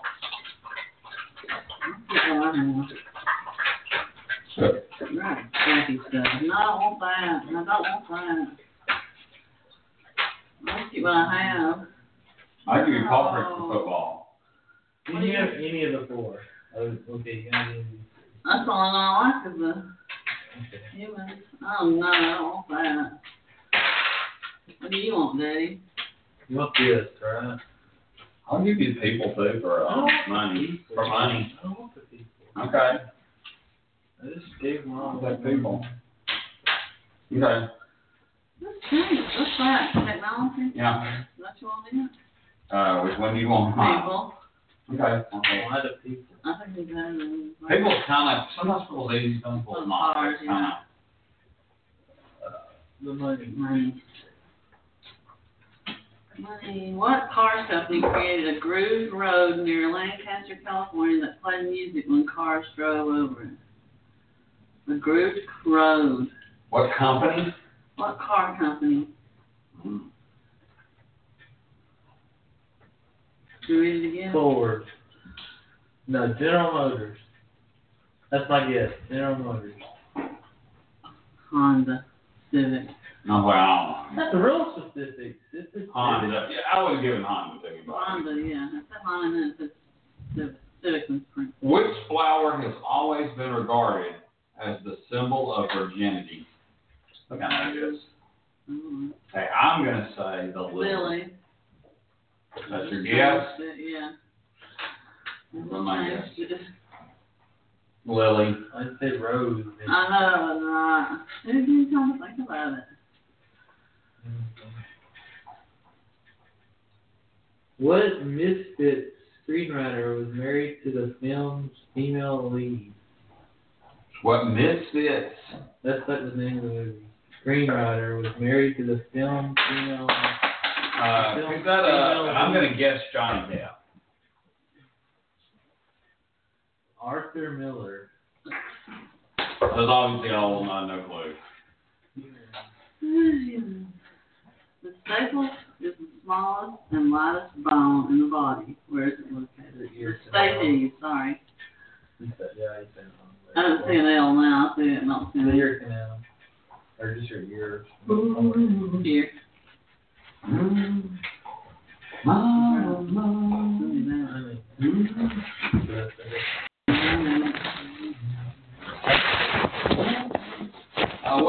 What you do? Oh, okay. We are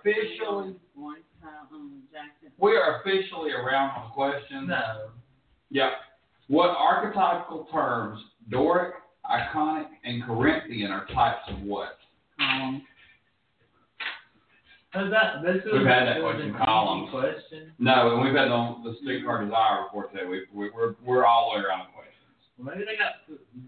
No, I think we're all the way around. I mean, No. there's only that many questions. There's like 100 or more. Yeah. We played this game a whole bunch. No. Not recently. Okay.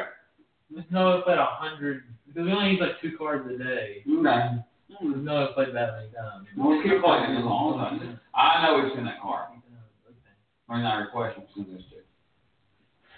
And we used to do less. We used to use more cards though. We've really gotten efficient with cards. By what regal name does a watchmaker refer to the winder on the rim of a wristwatch? The crown. Yeah. I just need by the context of the word, not really. Beavers are known for their dam building abilities, but what are their homes called? Is there choices?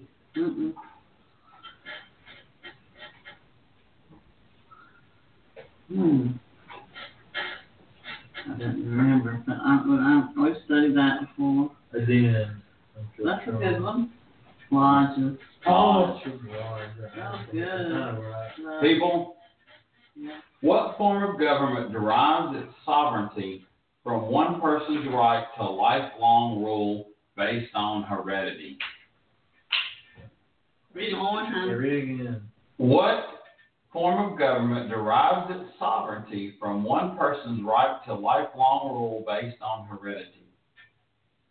I don't know. section.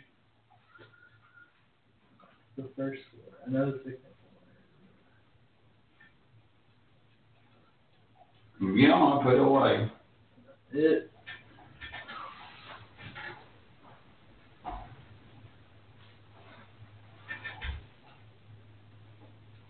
I think you have a king or emperor or whatever, but like, it's not monarchy, isn't it? I don't think it means the second word.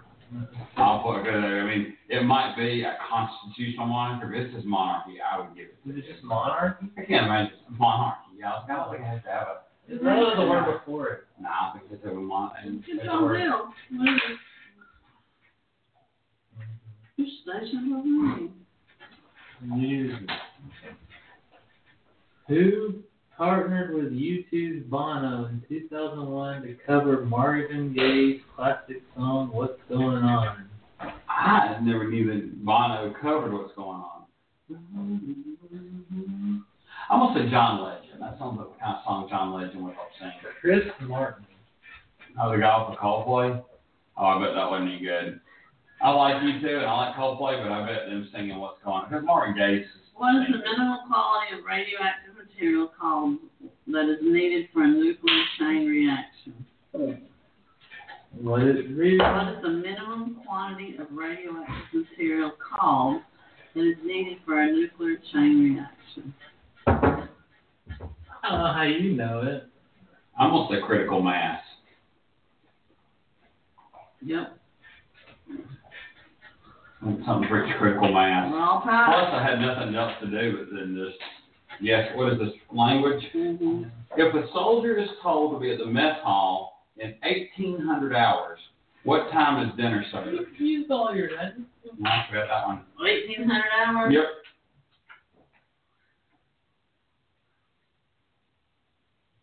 5. 6.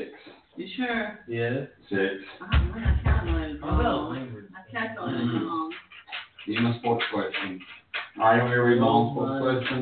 18 minus 12. What trophy You did it wrong.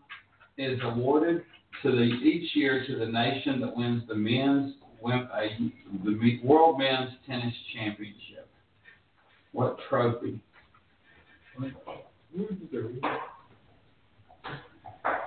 We're out of order here. It's confusing. I almost said the Ryder Cup. Have you read some question? Huh? The Davis Cup. You know, I deserve to miss it since you read your own question. well, because nobody was reading it. I said something another. I was reading on them. Yeah, I've heard of the Davis Cup. But. You know what you mean? If I had this particular kind of time on, numbers on, I'd be ahead. You'd be like up there, and I would be back one. I know, it's not. Thanks, really bad. The Ryder Cup is.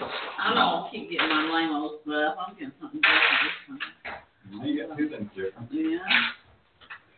You have all. You something good as those. Where's politics?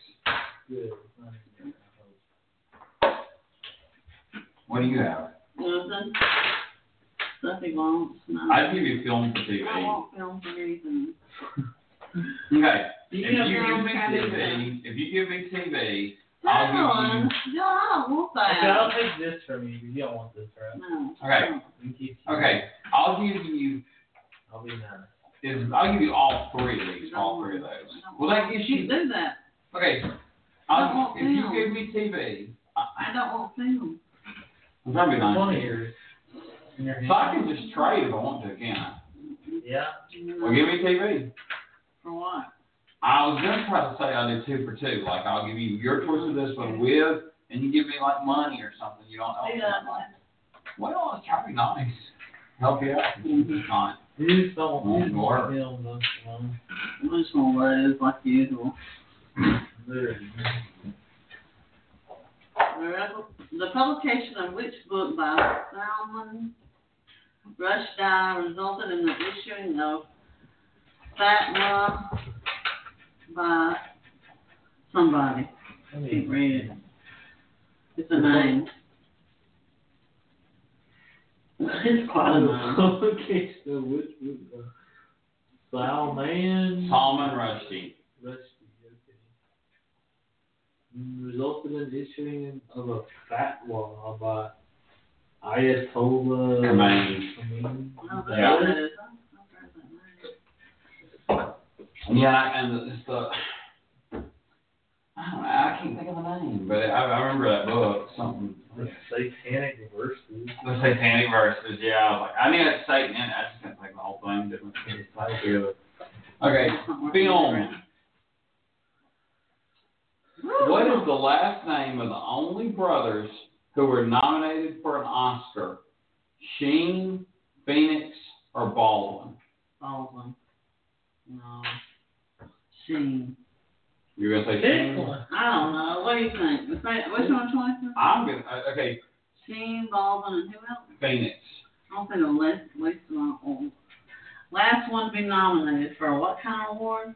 What is the last name of the only two brothers that were nominated for an Oscar? Sheen, Phoenix, or Baldwin? Baldwin. I'm going to say Phoenix, because I don't think it could have been Sheen because Emilio Estevez. I know they're brothers.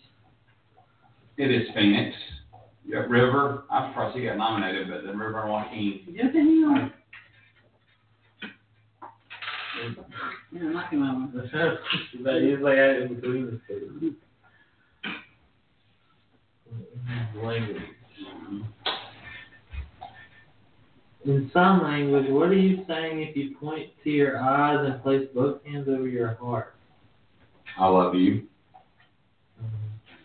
I'm better than that since it's not here impaired.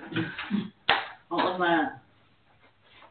That it? Something like that? What's the put in the black basket? Oh, geography. Globe. Which U.S. state is dubbed the Lone State Star? Lone Star State. Texas. Yeah, I know that one. Okay, about that one. Money. What is the more common name we know? Fabrica, Alatano, Automobile, Torino. What? What is more common? What is the more common name that we know? Fabrica, Italia, Automobilia, Torino. You can read it. It's all Italian.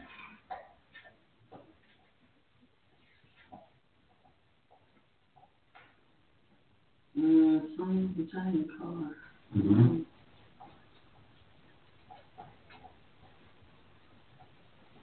Torino's what's throwing me off. Okay. What do you think? Yeah, you got a steal. No, you're not guessing anything? I will say Ferrari. But if I were you, I'd have guessed one of them, since this is my question. Porsche. And it is Fiat, which makes total sense because it's an acronym. Now, Porsche is on Porsche is Italian. Music. Oh, here.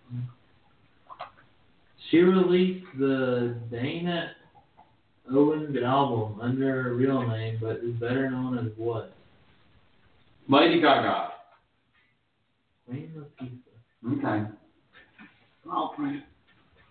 What is the uppermost level of a forest called?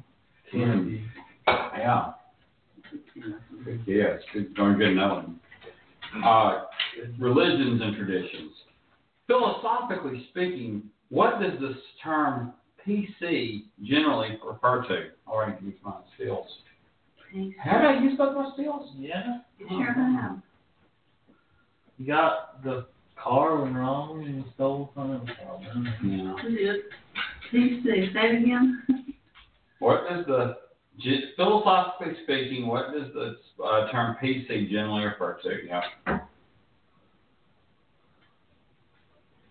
Something crass. No. Political correctness or politically correct. Okay. I knew that. That's like a tradition. Oh, they're doing a whole art. They're doing the whole thing with CBS Sunday Morning. They're doing a big chunk of 10 minutes of all the different art stuff, like samples of stuff they've done all throughout the 40 years. I got this ready for you. What? On CBS Sunday Morning. Who tore a photo of Pope John Paul II into pieces on Saturday Night Live? Sinead O'Connor.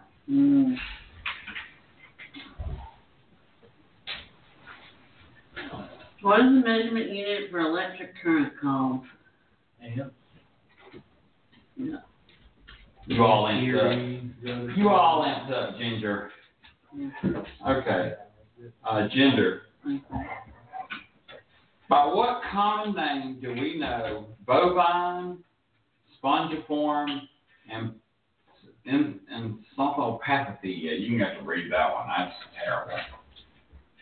That last word is something else. Oh, it's moth, isn't it? Mad cow disease. Oh. Yeah, Mad cow disease. That's How's that gender? People. I'll read it. Okay. What legal term describes a group of people who determine whether evidence warrants an indictment? Grand jury. Yeah. Give me 4. No, bit less than Angry doggy. Okay, where's the ball to?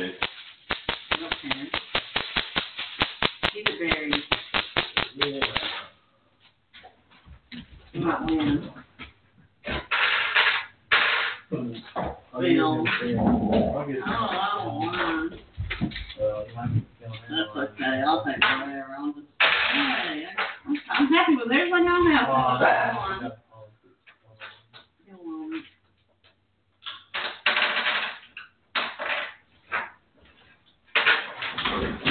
Give me something good. Okay, so this guy's talking about the filter thing. So now, you have that line for sure.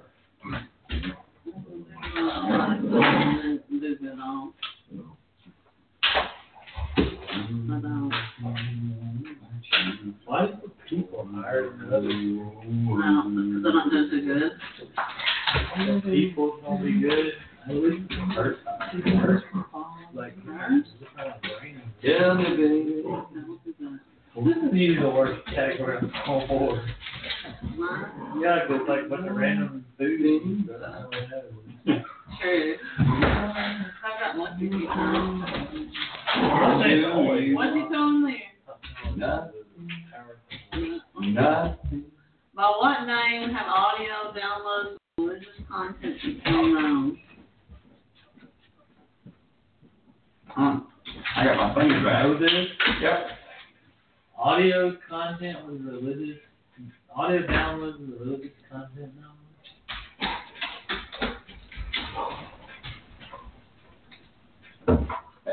You know it? I know it. I know it. Okay. Godcast. Yeah. Yep. Godcast.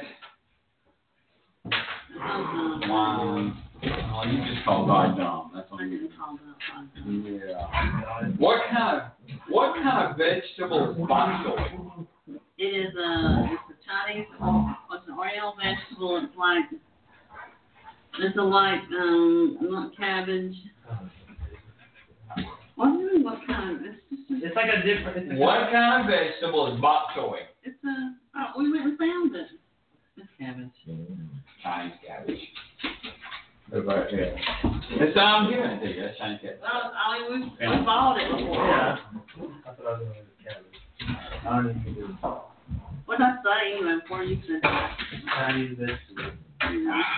What kind of vegetable is Chinese? Julie Andrews played Victoria in Blake Edwards' comedy Victor/Victoria. Who played Victor? Oh. Trick question. Julie Andrews. You know that. Yeah. Because she dressed up like both characters. That's a trick question. She's a male and female. You're too quick. Look at that one. Yeah. According to World War II hyperbole, loose lips do what? Get shot. No. What? Sink ships. Yeah. You knew that? Yep. I didn't read the back. I heard it. Okay. I can't remember it. People. What two-word legal term states that an individual cannot be tried for the same crime? I don't know the term.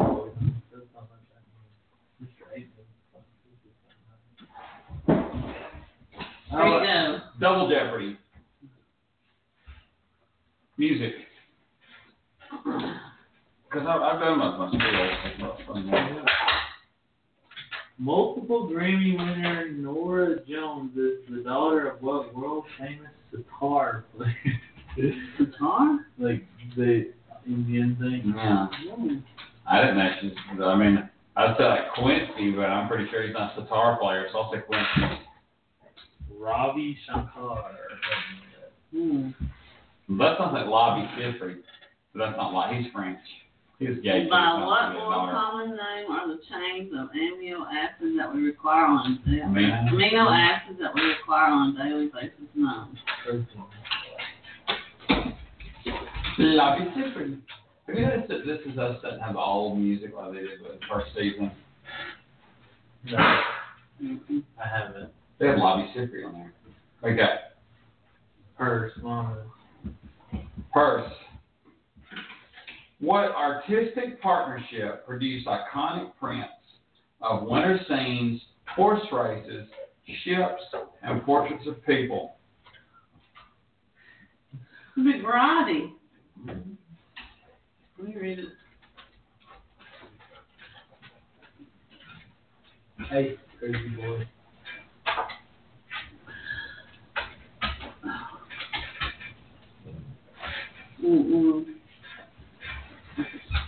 Curry and Ives.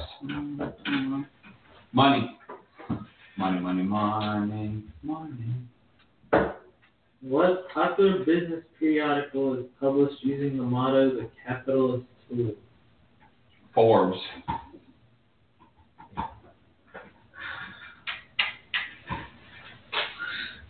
What was it? Science. What is the reciprocal value of the number 4? 1/4. Art be an art question that I know. I'm one space away. I need to steal. What Greek word defines the wall that separates the stage from the auditorium and provides the arc that frames it, or the arch that frames it? What Greek word defines the wall that separates the stage from the auditorium and provides the arch that frames it?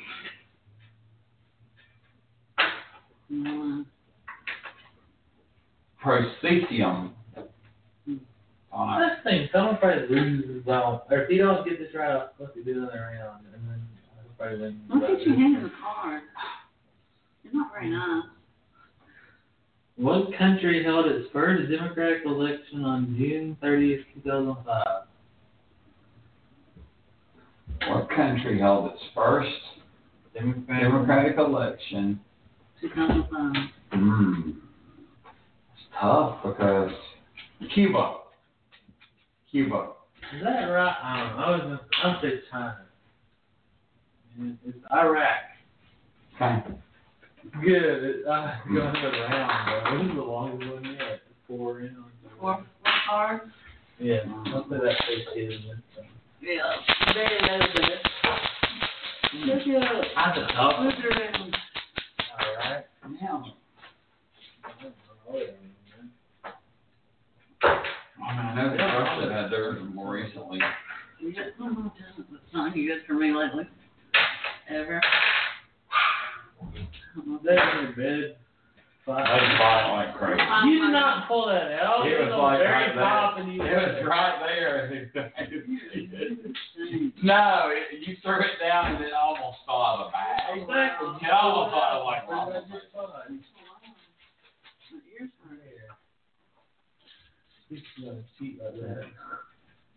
You might get it again, but not good. You did. What kind do you not want? All 3? I'm fine. You can have these 2 though. I'm fine. They can have them. I will trade architecture for money. I'll take either of those 2 in the pauper. Which one's the book? You get it in the book. Not really. And I want the money and you have architecture. Okay. I'm terrible at Literature. The book. This is the biographer of Sherlock Holmes and stories by Arthur Conan Doyle. Who is that? What? Biographer? What? I just read it. I don't know it. They are wound up tight. Who's the biographer in Sherlock Holmes by? Tomorrow you probably take them down because she might go to the gym and we're not here for a long time. I'll say what I mean. And it's a good warm day tomorrow. So tomorrow will be 57. The next day will be. What's the dude in Sherlock Holmes? Like his main partner dude. I don't know. You didn't need to. I can quit talking. Okay, run in. You helped him out. Well, you've stunned your head really off. Yeah, it's your fault. Sherlock Holmes and Hyde. Watson. Yeah, who? Watson. What about Watson? Watson. That's all you know? What's his first name? Dr. John Watson. Here we go. Okay. Architecture. According to what design theory put forth by Louis Sullivan, what follows function? Form. Yep. Religion. What mythical substance was supposedly capable of turning inexpensive metals into gold? Say it again? What inexpensive substance? What mythical substance was supposedly capable of turning inexpensive metals into gold?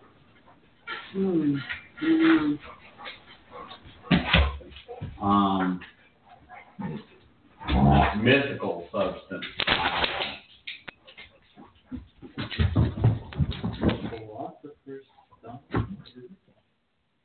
It's the cross. Yeah, that's what it says.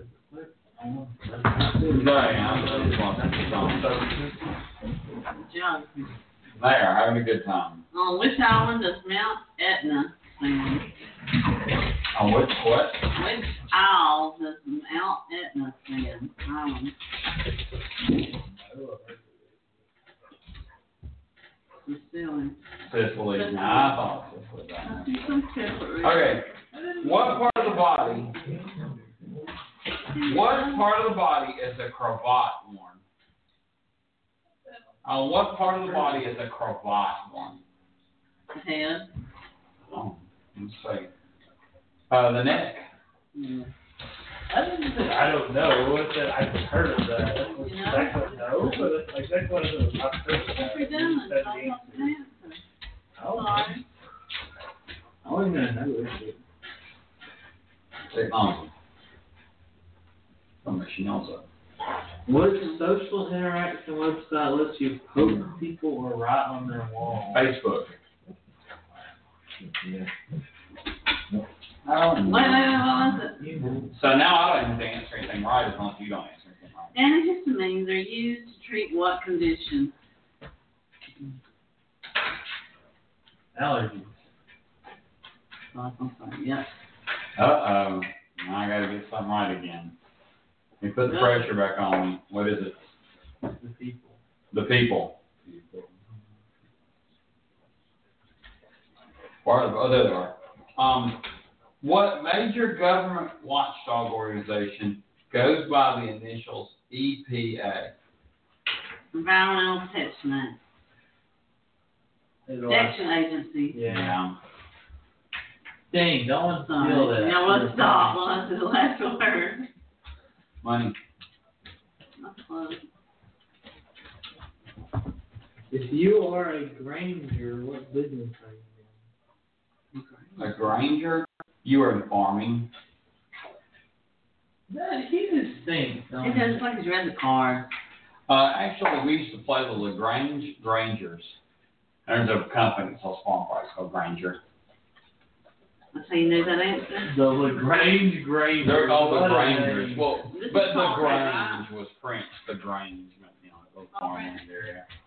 Which plant belonging to the genus Panax can also be found in some energy drinks? Which plant belonging to the genus Panax can also be found in some energy drinks? That's what's called within like a month. Ginseng. Good. Yes. Oh man, pressure's on, I Ginger. just thought Gotta it know the sounded history, Ginger. 2 minds are better than one, Ginger. I can't even steal the question and tie it up. I can't.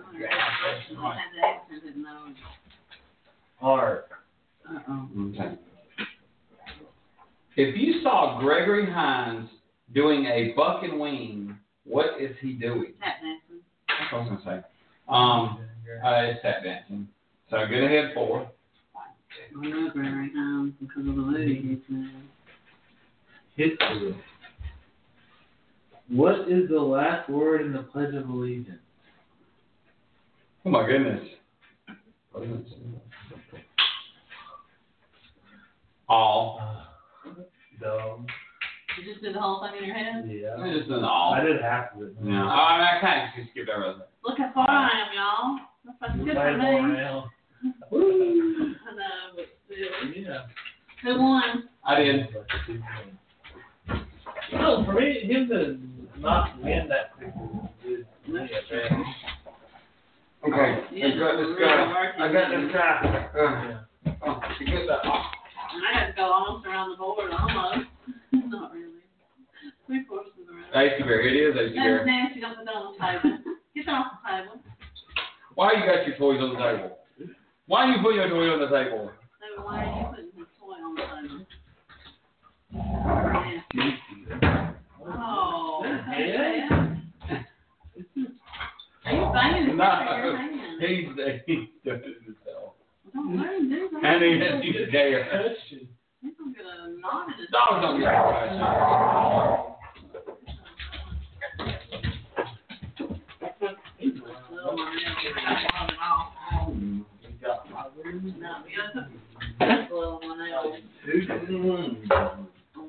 That's crazy. I'm not going to sand it down. It's strawberry crazy. You know it's next time. It's been a long time since anyone else done. Tasty bear. Oof. Threw me that weird little tiny rope that you chewed out in half. Off of the bigger thing. What's going on, Dylan? David? What's going on, David? Oh, we're playing again? No. Or what you doing? One of my phones only charged 29% this whole time. Yeah. That's worse than usual. Need a new battery. Yeah, they won't do that. So I'll just do this for the moment, and I'll plug back up overnight. People gonna flip clothes, huh? Put them in a basket or floor or something. Oh. No, you would think you want to do. I haven't done it before now. Some of it, at least. No. Where to begin? It has nothing to do with it. You gotta do it anyway. Oh, what's in your airplane? I'll take a look at the dog. No, you don't need to. No, that's good. Now, what's the last Let's go bedroom. Okay. I'm 35. All it is. Wait. Wait. Tasty bear. It's not, but. Is there anything existing? This is good homework on Congo. Okay, I'm here to what's going on.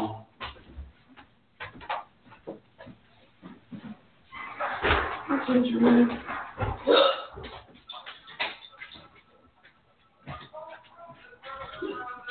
Oh, that's terrible. I have to listen anymore now. That sounds good. What if you look at the thing with this Bono dude? Yeah, what's going on?